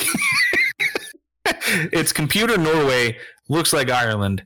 Make sense of that. Again, to what Isaac was saying about all the potential dropped in the Hela story, they reveal like that Odin has this massive history of conquering and bloodshed and imperialism, and they just let him off the hook by killing him off. They let him off before Hela shows up. He gets killed off, so we don't get to have him and Hela have that discussion. Yeah. When Thor shows up at the end of the movie to finally face off against Hela, he doesn't give a fuck. He doesn't give a. He's like, Hela's like saying like, we were conquerors, we could be conquerors again. She's giving the evil villain speech, and this could be like Thor's moment to be like, no, it's not right what we did. We need to change. We need to be better. We need to, try and make reparations for what we've done. But instead, he's just like, you're just terrible. I don't like you. Let's fight. Yeah, and that's like his line, like, oh, but you're the worst. Yeah. Doop, doop, doop, doop. It even could give Loki a reason to be there because, again, I don't know why he's in this movie. Because it's a Thor movie and they need Loki. Yeah, like Loki's a frost giant, and they were people who were conquered by Odin. But again, I know we've talked about it a lot, but I don't understand the reason that we even have Hela being their sister. If there's not some kind of emotional reason, and if there's not some kind of entreaty to her, like, no, we're family, that means something to me. I'm Thor. I feel emotions. Yeah. Then I just don't know what the point is. She could have been any person. It wouldn't matter. I don't know if they're like relying so hard on it because everybody loved in Avengers the joke where they're like, your brother did all this damage, and he's like, he's adopted. Like, everybody loved that joke, and like the MCU like can't stop making it because even when he's with the Grandmaster, is that his name? Yeah, he makes the same joke again. He's like, yeah, they make the same joke again. It's like, is it just that you wanted to be able to make haha sister jokes and like those got cut or something? Like, there's really like, it doesn't mean anything to anyone. Yeah, they should have shared. They should have shared daddy issues that they can bond over that open up a whole level of dialogue, and there's no familial connection. She shows up. She's like, you know how the franchise is about familial connection? Yeah. Yeah. They give them a sister and do nothing with it? Hela shows up. She's like, you don't look like him. You kind of talk like him. Kneel to your queen. And then they're just like, no. And then, like, they're separated for the next hour and a half of this film. Mm-hmm. And then when they get back together, it's just a fight. There's no discussion of, like, their history with Odin. There's no discussion of their shared familial bond. It's just like, you're bad guy, I'm good guy, let's do this. Let's finish this. Ha, you lost an eye just like Dad did. Yeah. Yeah, there's Erica said it. There's no reason they need to be siblings. It's just, what's the phrase of the night? The phrase of the night is, and they wasted it. Yeah. This is just or they don't care. Either one. Yeah, and it's a purposeful choice they made because, as Isaac and I talked about, she is not in Norse mythology nor in the Marvel comics. Not related to them. Yeah, she's Loki's daughter. To them. It's Loki's daughter, and since we're clearly not doing anything where Loki's going to turn himself into a horse and then have sex with people, we don't need to have children. Why couldn't we have gotten that Marvel miniseries? Give me the classic Norse myths with Chris Hemsworth and Tom Hiddleston. That's the Marvel miniseries I need. I need the one where Thor dresses up as Frigga, Freya, or one of them, I don't remember which one, as a woman pretending to be a bride, goes to a frost giant wedding, eats a bunch of shit, and then kills all the frost giants. Give me the good, crazy Norse mythology shit. Not this. Not this. Yeah, just another fucking check on the they wasted it. Hela's powers are boring. Yeah, she's the goddess of death. She shoots swords. Aside from looking like the hottest goth queen that I want to, like, dominate me, like all she does is make stabby things, and that's it. Swords, and she spins real fast. That's it. She doesn't have any death powers, no like corrosion. The most deathy thing she does is bring back an army of the dead, which is like the opposite of death powers. Like it's so dull. She just throws spears and swords and shit at people that she materializes out of nowhere, and it's just so boring. The goddess of death. What are you the god of? Are you going to pay that off? Or? Did she say that? Okay. See, I forgot that was even a fucking line. Yeah, is a prime chance for you to play God of Thunder by Kiss. It's the obvious choice. No, we got to do Immigrant Song again. We already used it in the beginning, but we did it in the trailer too, so we've got to do it 3 times. Well, this was one of T2's sticking points, was the double usage of Immigrant Song. I'm just going to go off on it now. Do it. sometimes you can use a song multiple times in a movie and it works well. Look at Insidious when they use Tiny Tim's Tiptoe Through the Tulips. I love that that's your example. It's a good one. It's throughout the movie multiple times. It's creepy. It works so well. When they used Immigrant Song twice, just because it has the line "Hammer of the Gods." Well, it's about Norse mythology, and that's why they picked it, because it's about Vikings. But specifically, it's like "Hammer of the Gods." First time they use it, I'm just like, all right, whatever. The obvious choice. I love Zeppelin, but it makes sense. They use it again, and I'm just like, really? Like, we use it again? It just, oh God, it just made me irrationally angry too, because you take one of the, this incredible, one of the best rock songs ever and put it in one of the worst superhero movies ever twice, and it doesn't even work. Yeah. I hate it. I hate it so much. It felt like such an easy, let's do an Immigrant Song. You know what it's really sucks about it is that both times it's used when Thor is fighting just a horde of faceless enemies. Yes. The first time it's the opening scene against all those fire demons and stuff, and then the second scene it's against all of the undead. And if you're gonna do this, have him fight Hela with it. Yes, exactly. Yeah. And what makes it ring hollow, and I think this is some of the reason why T2 hates it. I'm going to put worms in your mouth now. Worms? I'm going to put worms in your mouth. I'm going to throw it in the wrench. He was texting me about how he hated how they used it twice and how it just sucks. And it's attempting to punctuate Thor as a character at the beginning of the movie and at the end of the movie. Mm-hmm. In the beginning of the movie, he's like, Thor in his prime. He's got Mjolnir and he's kicking ass and nothing phases him. And He's the ultimate badass. Immigrant Song, his theme. And then throughout the course of the movie, it attempts to tell a story about him, I guess, learning that he had the power in him all along. And telling that years ago, he's like a full-grown adult, and they're just like, by the way, you don't need that hammer. I know that's the point, is that it's another thing that they just dropped the fucking ball on. And so they bring back Immigrant Song to punctuate that, oh yeah, he's had his arc. He realizes that he is the hammer. He doesn't need it.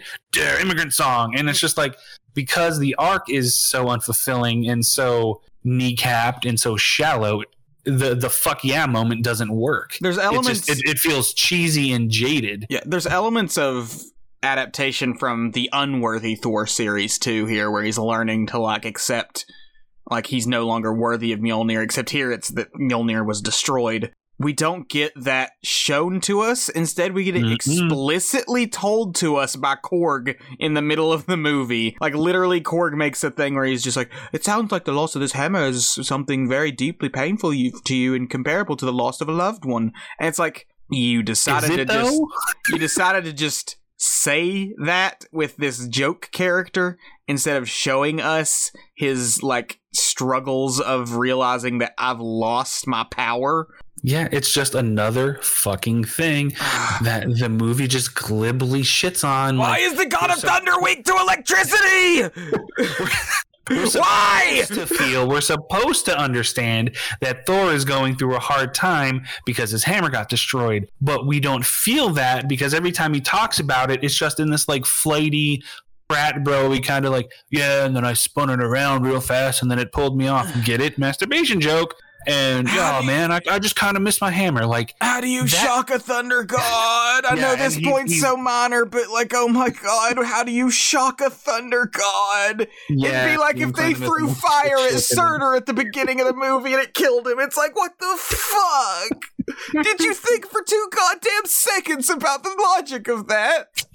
It's like if Magneto was an old computer where you put a magnet near him and it was just oh, my powers are gone. Or if Iron Man beat him or something. Good lord. Yeah. Wasted. Another thing wasted. God damn. It's astonishing. It literally is astonishing how empty this movie is. Yeah. Let's get back to Hela for a second. Oh, there's more. There's more. There's so much more, Tyler. I'm deleting notes as we go, and we're not even halfway through the goddamn notes I want to hit on. Goddamn go, son. This is the Citizen Kane of bad MCU movies. Yeah. And the worst part is that it's bad and it sets a standard for the rest of the MCU to use these bad traits and bad jokes. Like, every problem I have with the MCU moving forward from here stems from this fucking movie. It's like when we did the Batman pod and we kind of shit on the MCU for things, and we were like, we love the MCU, we're not shitting on it, but this felt so refreshing. Like, Ragnarok is the standard by which you can compare the Batman, or even like let's compare Peacemaker as a series to this, superhero comedy done well.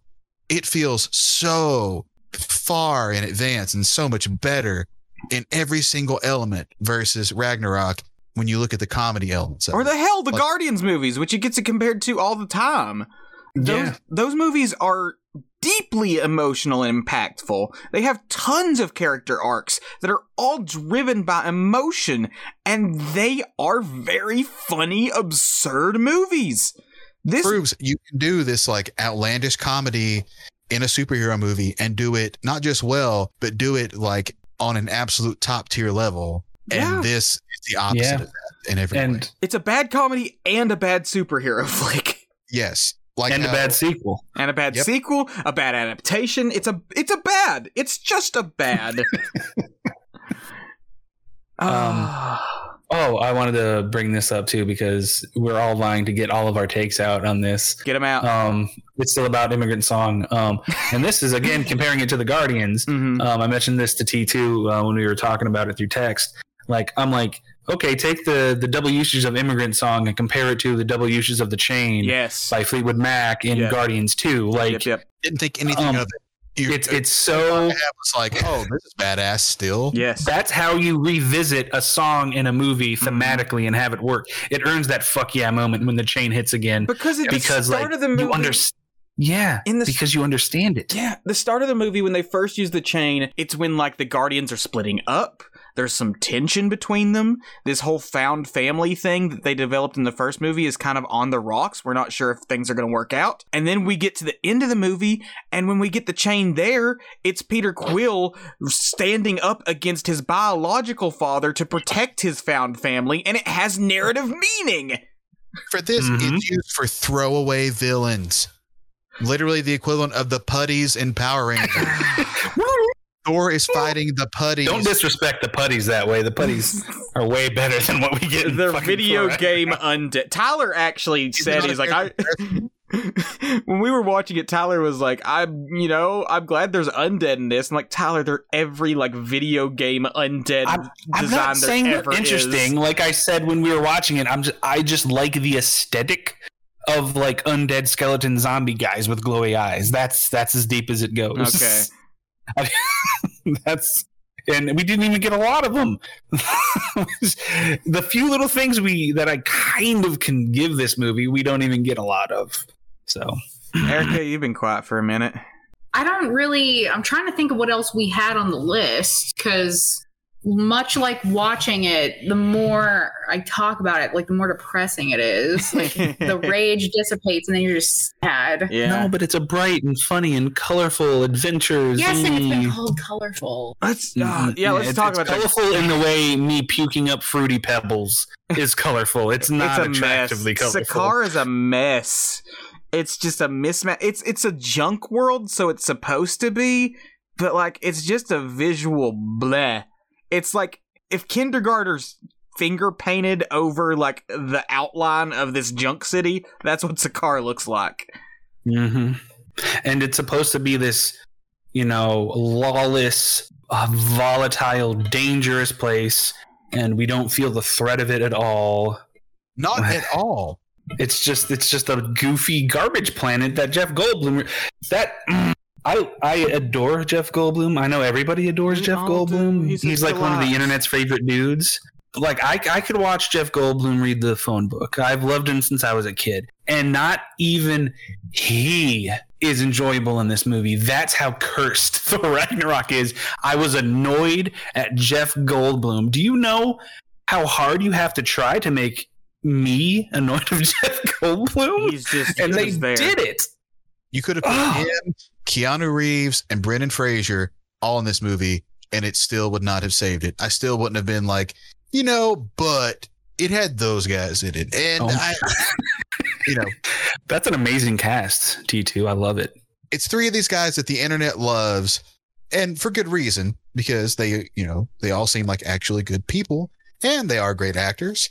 Like, it's still, you could have put all three of them in major roles in this, and I still would have been like, even all things considered, that still really sucked. It was awful. Now I want to see Keanu Reeves as Thor.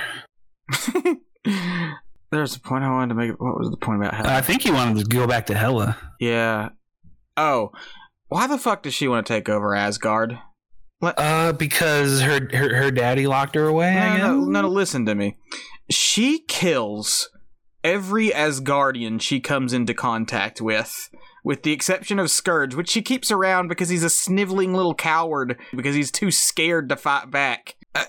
She takes over Asgard in minutes with no effort. She clearly is like on an entirely different league than everyone else there. Why the fuck does she want to rule over these people who are so far beneath her? Why doesn't she go on a rampage and start like conquering the other worlds instead of this whole like, okay, I've killed everyone in Asgard. Oh wait, there's still more of them? I guess I should kill them too. Well, now I have to hyper-fixate on killing everyone in Asgard, even though they're ants beneath my fucking boot. I guess I will actually give the movie the benefit of the doubt for this one case, because I don't have a problem with her motivations, just her characterization. Earthlings were, ants under Loki's boot, in his own words, in the first Avengers.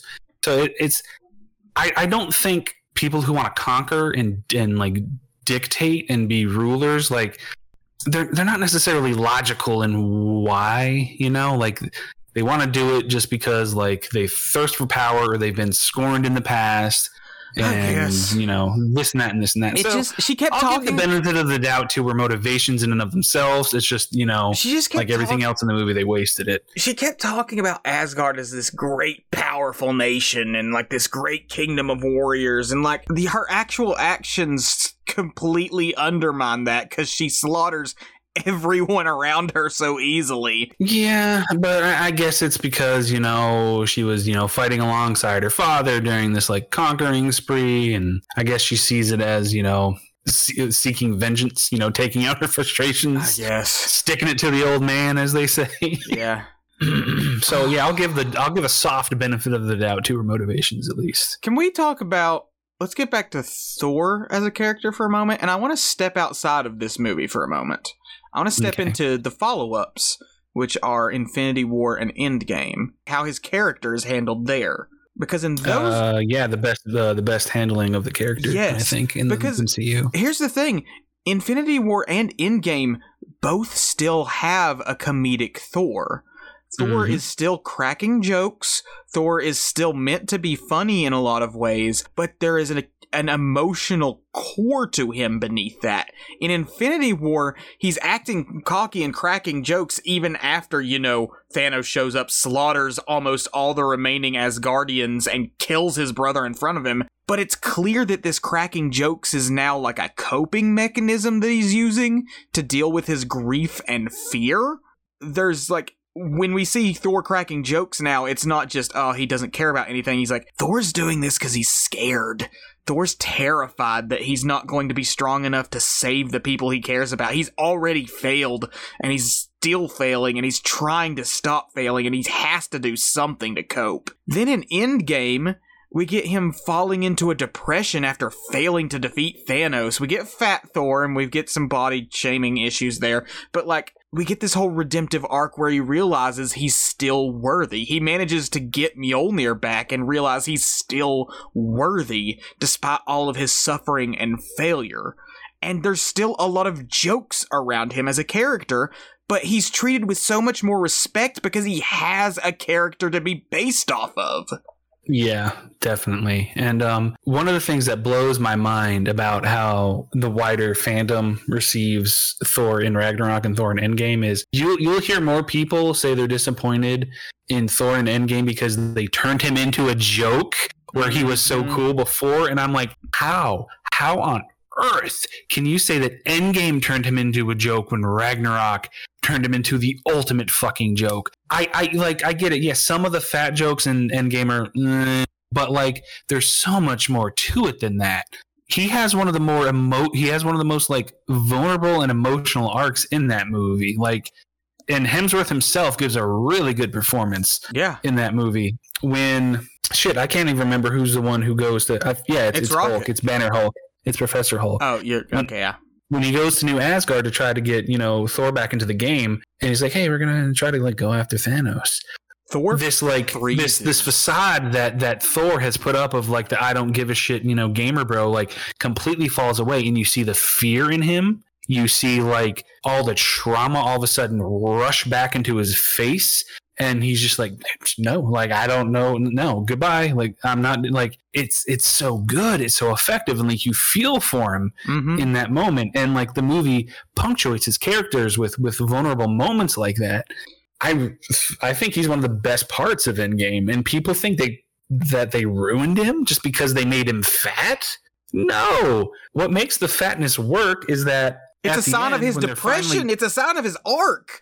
Yes, and like when he finally is worthy again and feels he is worthy again, and he gets Mjolnir, like he doesn't automatically become muscular again. He's still fat, you know. So like he. It's the fatness, although some of the jokes that the characters make at his expense are kind of cringy. Like narratively, I think the movie treats it with, nuance. So calling it a joke in Endgame, I think, is completely like a misinterpretation. And also, that gave a certain type of cosplayer all around the world. Yeah. They turned them into that Rick and Morty meme of like, you son of a bitch, I'm in. Yeah. Like, I can just throw in my pajamas and my bathrobe, and I can just get a Mjolnir hammer, and that's it. I'm good. That's the male equivalent of cosplaying as Harley Quinn now.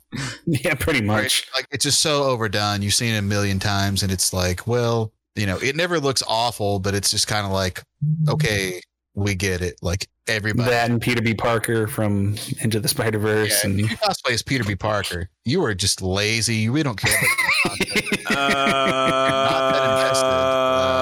Also, if you cosplay as All Might or Santa Claus. Okay.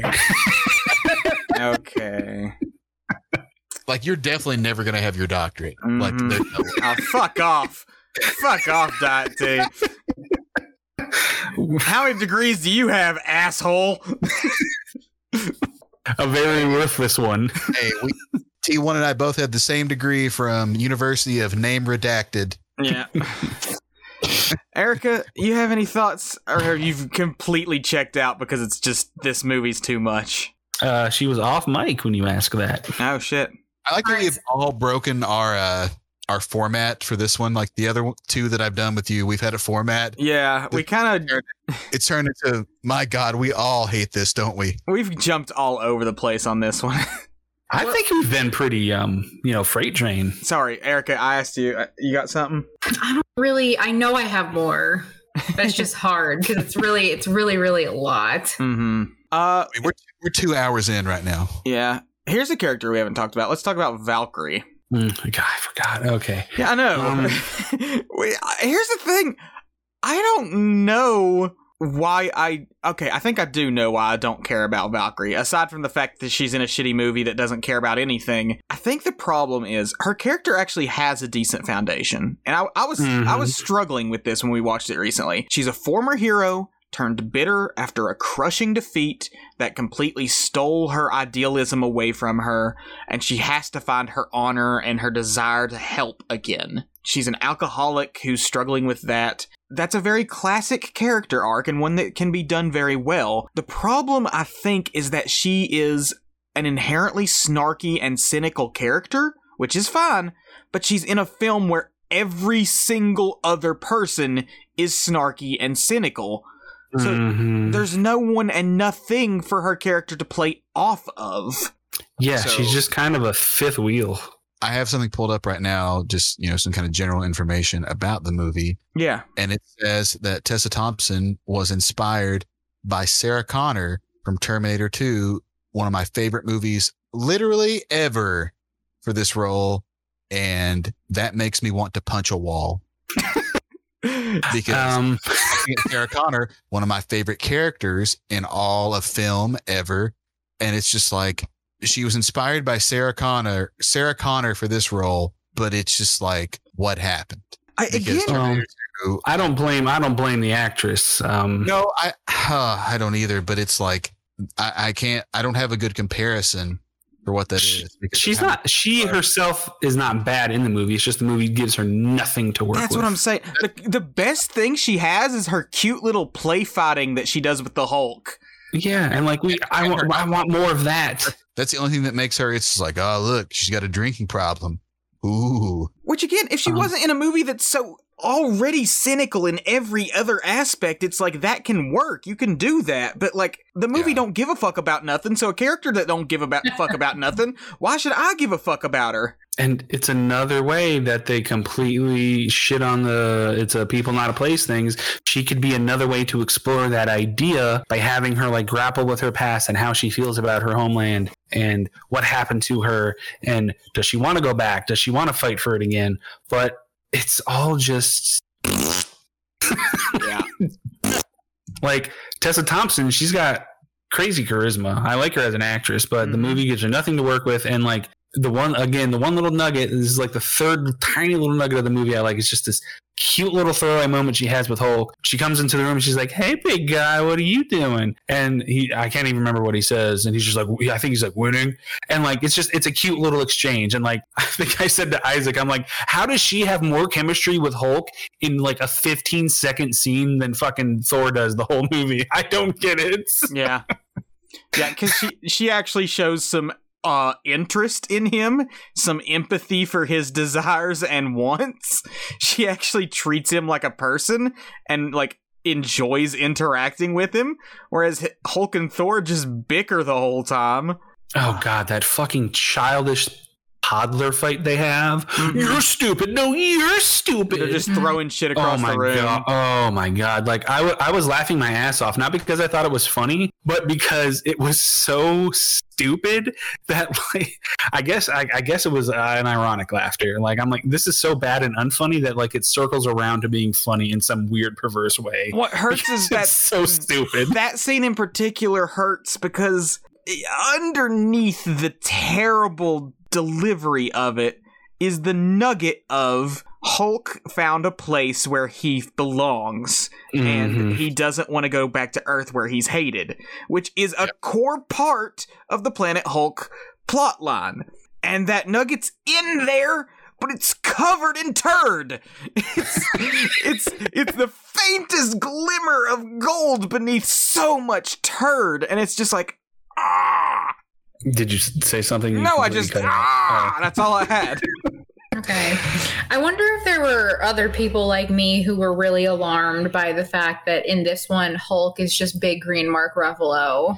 Yeah. They changed the design of his face. You're just dragging poor old Marky Ruffruff through the mud. Not even just that it's Mark Ruffalo and that I'm not a fan. It's that his face is it's no longer the Hulk. It's just the same guy, but green and so large. I was disappointed with the change too. I don't think the new design is bad, and I understand why they did it, but I do miss from the Avengers films where he was more Neanderthal looking. He had like the sloped brow, and he had, big, almost ape-like arms, and he hunched over a lot, and like it made him look a lot more monstrous. Whereas here, it's just, we beefed up Mark Ruffalo and turned him green.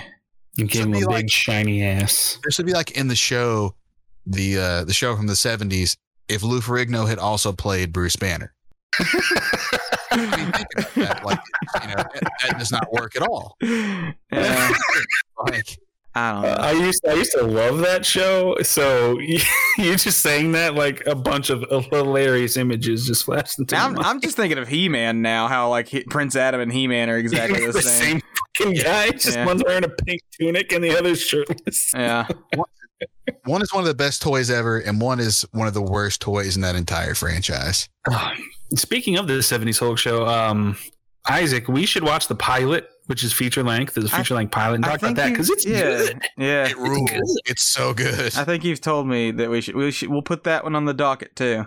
And then after you show him that, you should show Isaac pumping iron to get him a different take on Lou Ferrigno. I don't think Isaac would care about pumping iron.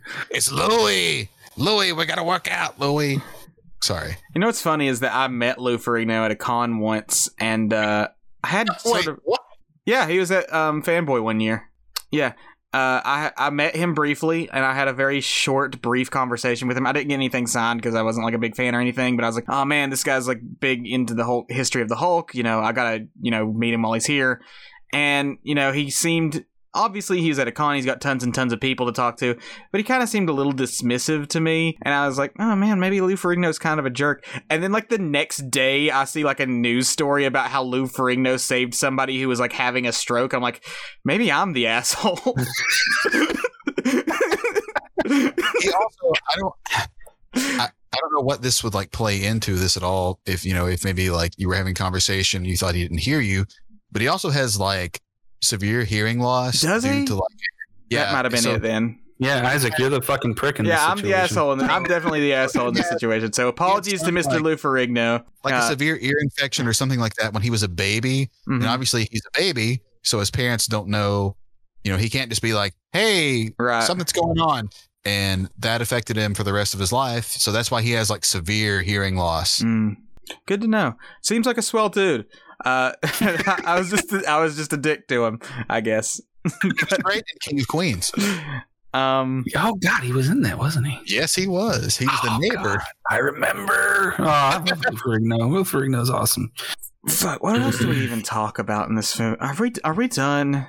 You said you had a whole host of shit. I kind of do, but I'm getting where Erica's at, where it's just like, I don't care anymore. Man. I'm kind of peak at. I mean, there's only so much I can bitch about it before it gets really repetitive. Yeah. And I think I pretty much hit on everything. Yeah, I've covered all of my notes, the few notes I took. I've got some review we can do, but let's just jump into review. All the anger's starting to melt away. 93% tomatometer, 87% audience. Oh shit. Yeah. Excuse me, sorry. I was about to throw up reading these. Thor L. So they loved the movie so much they named themselves after this. Taika took Thor movies to a different path. That's what we wanted to see from a Thor movie. Unlike other Thor movies, Ragnarok has character growths and also nice storyline. The movie showed how... You had me in the first half, I'm not gonna lie. This movie showed how funny Thor is, and we got to know that Thor, all caps for some reason, doesn't need a weapon to get his true power. Also want to mention that it had some emotional scene, like Odin's death and Warriors 3 death. Actually, this movie is a combination of fun and emotion, so probably the best Thor movie out of 3. 5 out of 5 stars. No. We kind of stepped away from doing review because it felt shitty, just like tearing into people's opinions. Yeah. And I don't want to do that here. I don't want to start again just because we hate this movie. I just want to reiterate, like we were saying in the very beginning, like we're not trying to convince anybody to change their mind on the movie.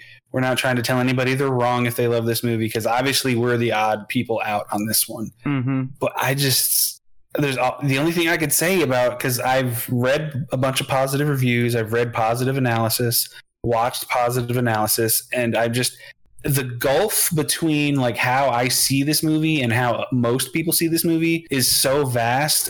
I can't connect it to like any understanding. You know what I mean? Like I just so fundamentally see a different movie than most people that it's hard to even put into words. It's baffling. I feel like the four of us are living in an alternate universe where every time we turn on Thor Ragnarok, we see a different film than everyone else is seeing. Yep. Yeah. Erica was saying that when you were pinching one off. Yeah, we were talking about that. And I really wanted to like it, and I wanted to laugh. And I was sad that I wasn't part of all the people who did. Yeah, I never want to hate a movie. I never go into a movie, even one that like I'm hesitant about or don't think looks good. Like I never go into a movie being like, well, let's see how shitty that is. I wanted to love this movie going in. I was desperate to love it. I was like, a movie with Thor and Hulk? That sounds awesome. Yes. Oh. And they punched you right in the dick. Yeah. Here's one from one of our people, the dozens of us out there who don't like this movie. This is from Greg L. Greg says, awful, awful, awful. First Thor is taking out an electric net. He is god of thunder and lightning. Must have been a 1,000 terrible jokes. Oh, and the Hulk makes no sense. He should have changed back so many times. Sitting in huge hot tub calm. Should have changed back playing with a ball and going for a walk. Should have changed back to Banner. And what scares me is that this is the same director as making the next Thor. Dumb idea. 1.5 out of 5 stars. Is this how we sound? I think this person just like rage reviewed as soon as he walked out of the theater. Is this how we sound? Have we sounded for the past 2 hours? Do we sound like this guy? This guy sounds like the Hulk. Oh. They did movie wrong. Movie bad. So I've got a weird analogy for this movie as a whole that I just thought of, and you guys are going to laugh, and you should laugh at this. So when I was a kid, there was this recipe for like a really basic cake I used to make with my grandma all the time. Aww. It was like simple, like, very few ingredients. And it was always like, it didn't even need icing. It was just a good plain cake, like not really like a pound cake, but kind of similar, if that makes sense. So I always enjoyed it. And it was always like, cool. Like I enjoyed the process of making the cake and eating the cake. It was always fun. You're a kid, so you're just enjoying making something. So this movie felt like this one specific instance where we made that cake, but we forgot the sugar in the cake. So we cut it and we bite in and we're just like, something's wrong.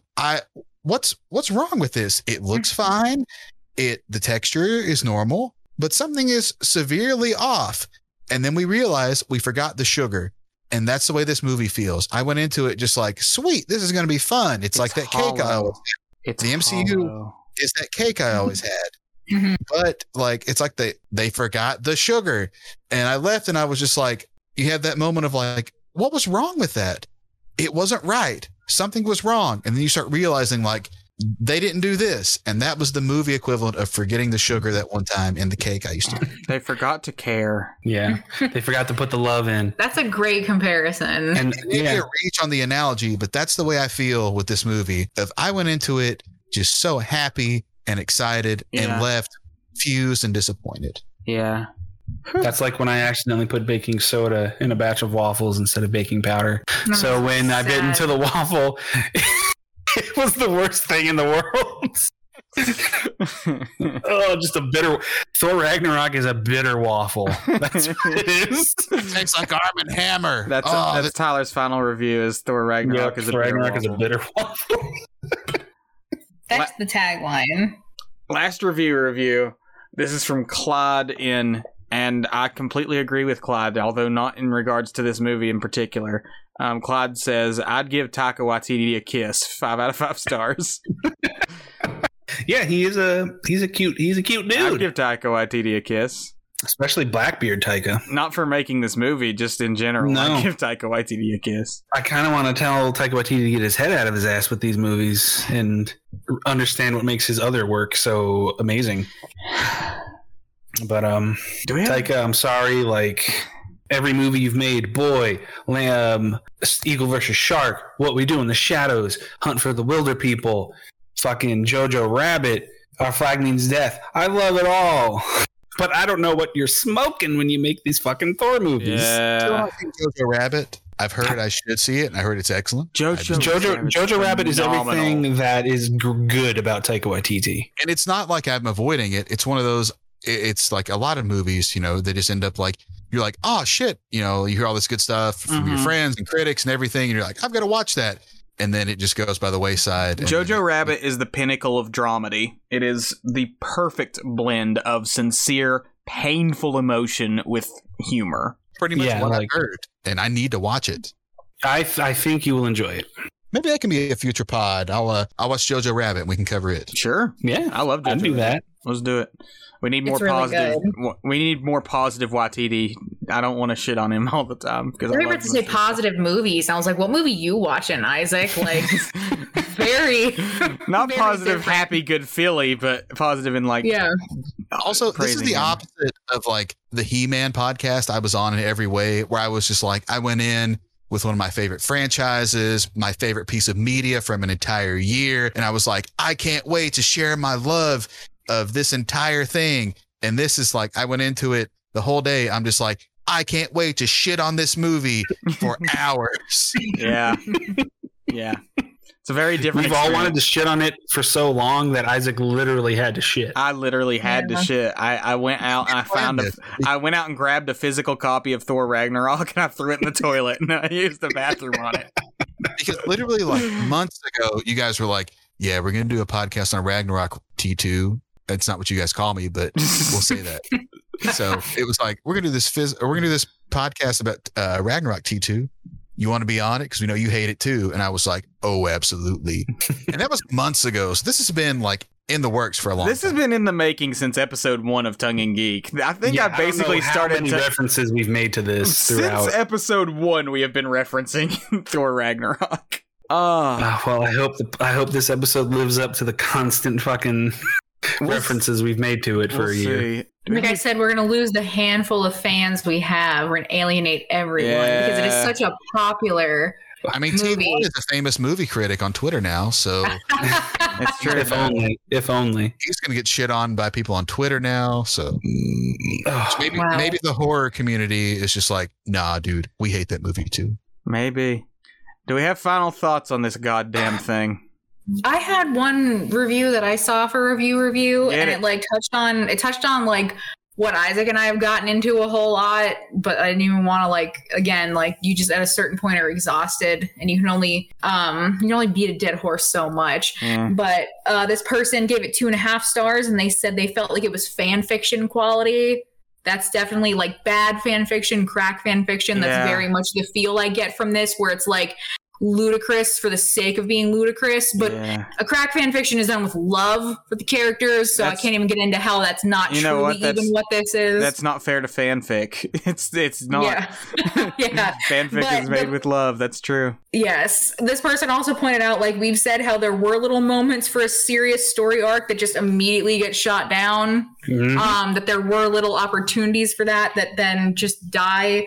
And then they get it. And then they also said they thought it was funny that like Tony Stark and Star-Lord, like they can have emotions. They can have emotions about their father and their complicated relationship, but a demigod who watches his father die, gets his eye gouged out, and then watches his whole homeworld be just demolished, just like can't emote at all. Yeah. Yeah, the only way he can emote is just to be sassy. You didn't talk about his bad eye makeup. Oh yeah, that's what his bad eye makeup's bad. When Hela slashes out his eye, like, and he's got the his wounded eye. Closed. It's an awful fucking effect. Like this is coming from two guys that B horror movies are like a core part. They're bread and butter. Yeah, like that we love with everything in us. We can look at that and just be like, "Oh, that looks like garbage." Can we make a solemn vow right now that we will never mention Thor Ragnarok again on this podcast? I think. Oh yeah, I feel good. I feel great. I never ever need to ever talk about Thor Ragnarok again. Not just in this podcast, but just in my I think it's done. I think Ragnarok's over. I think it's dead.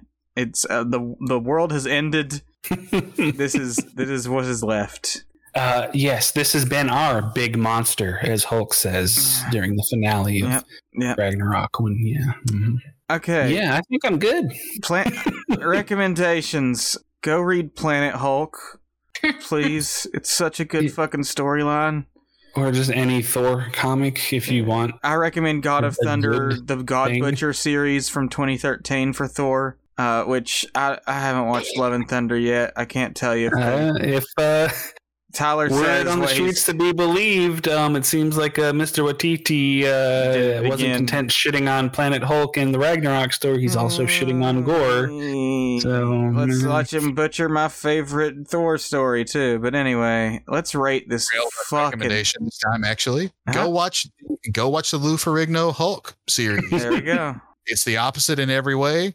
I think for the most part, if you go into it thinking like, this is a 70s TV show that was really popular. And you'll be able to tell that from the intro. So, yes. Go into it with that and just be like, this is kind of fun. There's an episode with Thor, too, isn't there? Yeah, there's a whole movie with Thor. So, it's not their first team up. There you go. All right. Let's rate the damn thing and just be done with it. God, we don't want to talk about if it's horny or not? It shows Hulk, but... I will say that Okay, this is the one prop I'll give it. It's horny because Chris Hemsworth looks really good in it, especially when he gets his haircut. Is it horny if there's just attractive people in it? Does that count? Yeah, good point. Like, okay, well, it's not necessarily horny, but we're horny for the character. The I'm not. I'll be honest. Really? They're all hot, but the movie around them is so bad that any sexual appeal is just sucked out of it. You're the horniest person I know. I know. I can't even get the horny out. I don't give a fuck. As a completely straight man, there was no John Hamm in this, so I'm going to say it wasn't. Like Hemsworth steps out of that pool and he's half naked. He's got his shirt on and shirt off and everything. He's all cut and it's just like, whatever. Man, this movie broke you even more than I thought it did. The movie is so forced is what it is. And like that scene where they're showing his bod, it's forced. It's like, yes, obviously everyone's been Boo, we know what you're doing. Boo. Let's rate the damn thing and be done with it, please. Please. Okay. I have one last thing to say. God damn it. Go for it. Have you guys seen this promo that I don't know if it's just Regal or maybe it's just one of the movie companies, maybe it's movie or cinema companies all across America or maybe the world are doing right now. With Cate Blanchett? No, you can get a Thor's hammer popcorn bucket where it's just you lift up Thor's hammer like by the handle and it's full of popcorn. It doesn't look as large as even probably a medium-sized popcorn. And it's $40. And people are saying that they were lining up hours before the first showing opening day to get this. Oh, this is not worth suck it. My ass. This is not worth it. $40. I know movie popcorn's expensive. It's good, but it's already expensive. But $40. As someone who worked in a movie theater, that doesn't surprise me in the slightest. The people who collect these kind of movie paraphernalia are fucking nuts for it. It's on eBay for $80 or $90. Suck my ass. Like, I don't want to shit on collectors because I know that bug. Like, I have some of that bug, but that just feels insulting to my intelligence. Like, if they made a He-Man power sword full of popcorn for $100, I'm not saying I wouldn't do it. But for this piece of trash and this just character that I can't stand for the most part in this entire just MCU world, I saw like, that it just irked me. That's all. It's like the MCU is like hacking us at this point because all the like people for the hashtag, it's like driving to the AMC 45 minutes away from me just so I can get the bucket.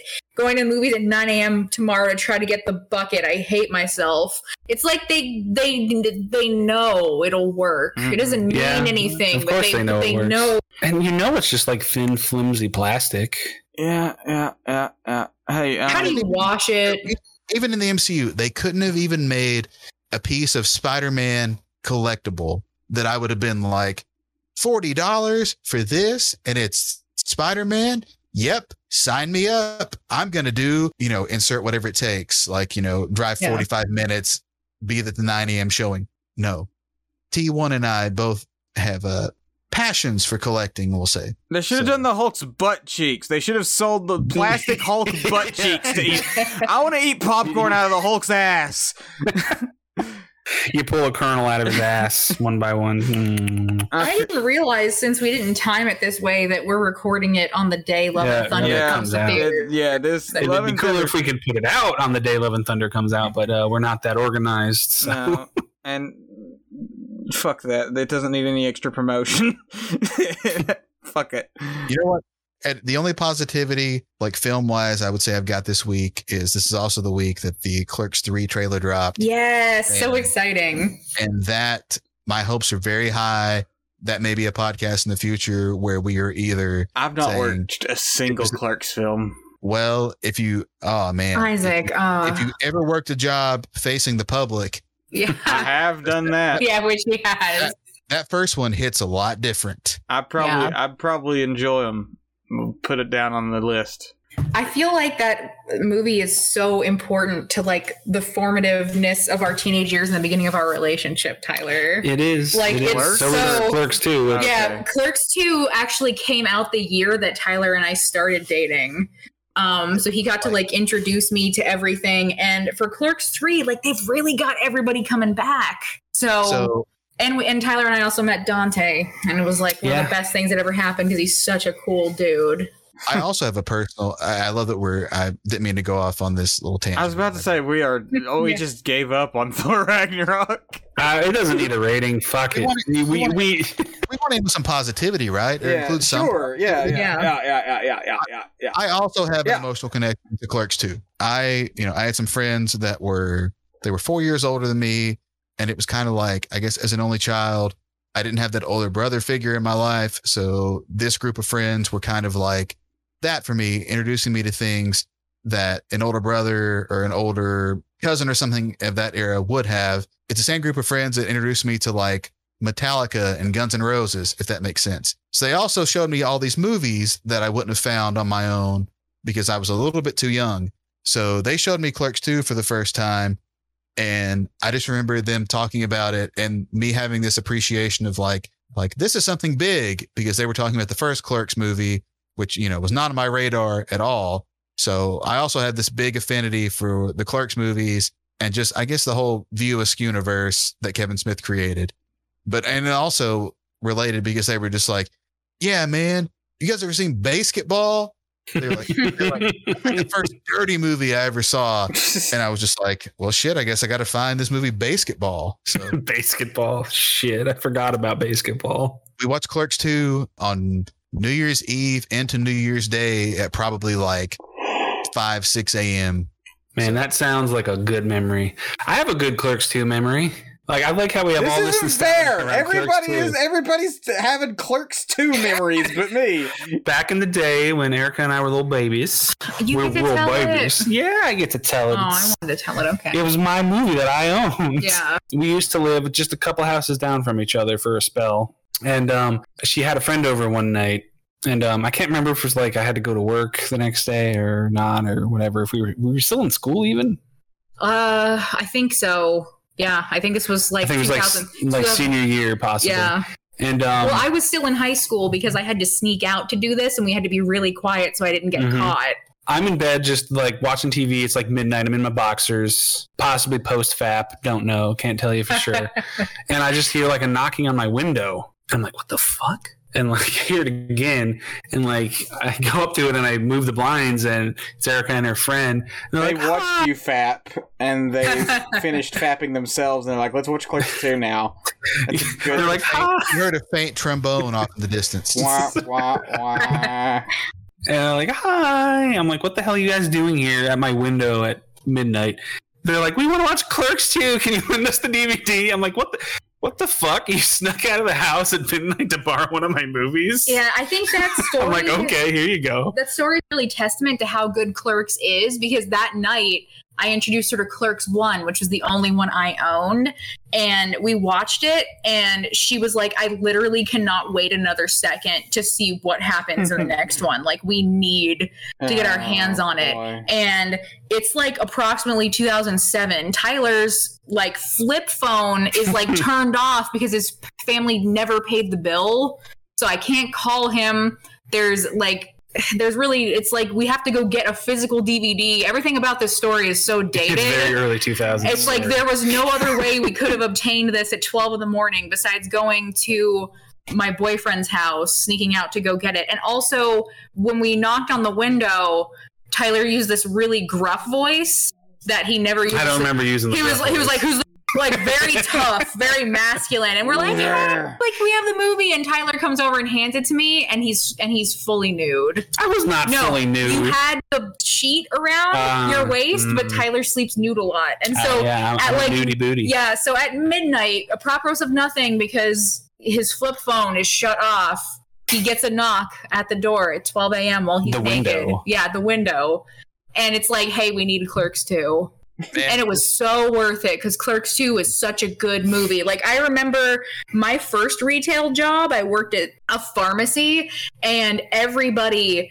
like, the day Clerks 2 came out, they were just like whispering about it, and they're like, a donkey. Like, it was. I love how Isaac's just listening to this with no fucking context. Yeah, and that's how I felt listening to it without context. And then, like, shortly after that, I see it, and I'm like, I get it. I get why that's all you guys could talk about. So I'm so excited for Clerks 3. Like, it has to be good. When you I can't was taste racism. No, baby, you can't taste racism. Ha ha ha ha ha ha. So Well, great that's a jokes. good positive note. Yeah, that's a good positive note to end this on. Because When I was honestly, a clerk at a grocery store, one time a guy came up to me after it rained a long time and there were a bunch of puddles and ducks were sitting in those puddles. He walked up to me while I was getting buggies and said, "Hey man, can I have one of these ducks?" And I'm like, "I don't fucking own them. Catch them, I guess. I don't own these ducks. They're not for sale if that's what you're asking." And he's like, "Cool." Then he waddled away. And then they waddled away. I don't know if he managed to catch one. I don't know if he wanted to keep one as a pet or eat it, but I did not ask questions. Long story short, we ended that on a positive note, and we're not going to end on a positive note when we rate it, but I kind of needed that because I was really feeling down, commiserating with you guys about how much we hate this movie. I started out with a high energy, and it's just, Yeah, I can't. Yeah, I'm glad it wasn't just me, because I was really gonna go on a rant about the whole like Thor's power is his emotion thing, but you guys mentioned that I brought that up, and I was like, that's enough, because my heart can't be in it when it's just. And then how do people do this for a living? The people that just like monetize hating and shitting on pop culture. I don't know. The Twilight one we did was more fun, I feel like. Yeah, because we didn't have like genuine hatred for it because we had no connection to it. We had less skin in the game, yeah. Yeah, we could just like laugh at it, you know? People get that serotonin hit off of notifications on social media of just like, oh, look at all these interactions I've had today from people telling me that I'm stupid, or people being like, yeah, you get it, man. I think that's the only redeeming factor is they get off on masochists. You think they're a bunch of like that could be. I'm a naughty Money boy. talks, I'm a naughty boy who talks bad about movies. They enjoy opening Twitter and seeing like notifications, the attention, yeah, and they're just like, oh yeah, we did something today, we made it. Yeah, I couldn't sell my soul like that. I think the reason too, if you compare this to Twilight, when we talked about Twilight versus when we talked about Thor Ragnarok, it is definitely because we don't have skin in the game, like Isaac said, but it's also because something that I've thought for a long time. There's, to me, really only one genre of movies that if you're not successful, it's a real fail and you have a hard time having fun. And that's a comedy movie. And this is truly, it's supposed to mostly be a comedy. If you watch a bad horror movie, that can be funny. If you watch a bad romance movie like Twilight, that can be funny. But if a funny movie isn't funny, it's really not funny. That's and true, so, because anything, that's a great point. And that's what it is. That disappointment. Like, I wanted to be one of the gang. I wanted to be laughing. I want to be like T2's wife, who's like, "How could you not find this so funny?" They're like reviews were like, I literally cried. Like, I literally cried laughing. Like, you know, they get that ab workout. I'm like, that's the best feeling. I wanted that, but that's not here. Assholes, I'm jealous. Yeah, like I don't get. Yeah, I don't get where you're getting that, and I would have loved it if it could have happened. But there's zero. Like when you ask what the rating is just bad. I can't even put. I'm not going to give it a rating. It's a 0. I can't even think of anything quirky. It's just one of the worst movies I've ever seen. I'll give it a whimsical rating because, god damn it, we've come this far. I'll give it 1 out of 5 million dead Asgardians that no one cares about. Give it 0.5 sexy John Hams that should have been in this movie. I like that you like John Hamm should have been in this because yes, John Hamm should be in pretty much every movie. I won't give it a rating, but I will say to finally put the kibosh, this is unequivocally my least favorite MCU project to date. And not only is it my least favorite MCU project to date, it's one of my least favorite comic book films of all time. Yeah. Agreed. Yep. And with that, I'm fucking done talking about Thor fucking Ragnarok. I think that's gonna do it for us. If you enjoyed this episode, which I hope somebody did, be sure to share it with your friends and drop us a like or a comment. Follow us. The few people who listen are gonna see like 3 fucking hours of them just bitching about this movie. It's not 3 hours. It's 2.5, and that's gonna get parsed down with editing. But still, good God. Isaac's break. Yeah, we're gonna cut out part of my poop break. Unless you all talked about some great shit while I was gone. Not really. We were just kind of talking about what we touched on when you came back. Okay. No, you're gonna want to cut that poop break. We'll see. Follow us on Instagram and Twitter at Tongue and Geek. That's at Tongue and Geek, all one word. Thank you for listening. And remember, don't throw your baby in the trash. But throw your copy of Thor Ragnarok in the trash. If you own this movie on Blu-ray, throw it in the trash. Yeah, fair. Okay, so I saw this meme today, and it was like, man, I really wish piracy was the theft that they say it is. Like, I wish I could steal a movie from Disney Plus and then they don't have it anymore. Yeah. And I was like, Ragnarok, like, just so that nobody ever has to go through it again. I love those old, like, you wouldn't download a car. It's like, the fuck I wouldn't. Are you kidding me? If we could download cars, you know how many problems that would solve? That's the thing I would do. Wait like 30 minutes to pee, so I'm gonna pee again, and then I'll be right back. Okay. I might be done. That review took it out of me. Isaac got down bitching about the movie for so long, and then he just got lost in the conversation because we were talking about a series of movies he has no frame of reference for. Yeah, it was a weird ending for me. If you understood the amount of good feelings that franchise brings, like, it might make sense. I'm glad it brought you all some joy there towards the end. I'm just sitting here like, okay, well, I'm dead tired from getting Ragnarok out, and now I'm just listening to them talk about something I have no context for. See, and I think the catch-22 is that it was easier for us to get through Ragnarok by watching it together, but I think by watching it together and having to experience it with more than just our one self, it really we like really it amplifies like, oh shit, like, yeah, this is not good. So it's like we had to double live it. We had to live it twice. And we already shared our conversation while we were watching it, so like, we'll see how it comes out. I think there's going to be some good nuggets in here, but like, there's definitely an energy to this one that I don't want to repeat. I feel the same way. Depression, yes, but to be fair, Shadow said she loves Ragnarok, like it's one of her favorite Marvel movies, and she's like, I just genuinely want to know like what you guys don't like, because everyone I know she's gonna know. Like, because everyone in my life likes it, so I want to know what it is you guys don't like. And I'm like, well, you're for sure gonna get like 6 hours of that. So at least we have given her what she wanted. I haven't stopped recording yet, so this is my just to make the final cut anyway. She gonna learn today. She'll get to hear. I remember when I worked at the movie theater, I got to sit in on Infinity War when it came out. And I was there with like the other people who sat in and watched it, and like after all of it, I was like, "Oh man, that was amazing! That was like, I never expected him to go that far. What did you all think?" And like one of them looked at me and was like, "I really didn't like it that much." I'm like, "Oh no, why not?" And it's like, "I don't know. It's just it wasn't like a Thor Ragnarok," and I just immediately was like. Just the pall just fell over you. Just there is an intrinsic difference between me and this person. There is a mountain between us that will never be climbed. And you judged that person. I did. Harshly. It was a harsh, low moment for me, but I did do that. Since I'm still recording and I haven't stopped yet, if you like, we didn't say this, but if you like Thor Ragnarok, I guess we did say this. Good for you. No, we did say this, yeah. Good for you. I'm happy for you. I don't think you're dumb for liking it. Neither do I. I wish I knew why. Because every explanation I see online is just, it's very shallow. It's just always like people say, it's funny, or it's great action, or something like that. And it's like, they never get into the depths of like what makes it good that they love, and I can't It's funny is about all I get. Yeah, it's funny. Ah, boy. We're done, though. We're goddamn done with Ragnarok. Never talking about that fucking shit again. I'm hitting stop. Yay.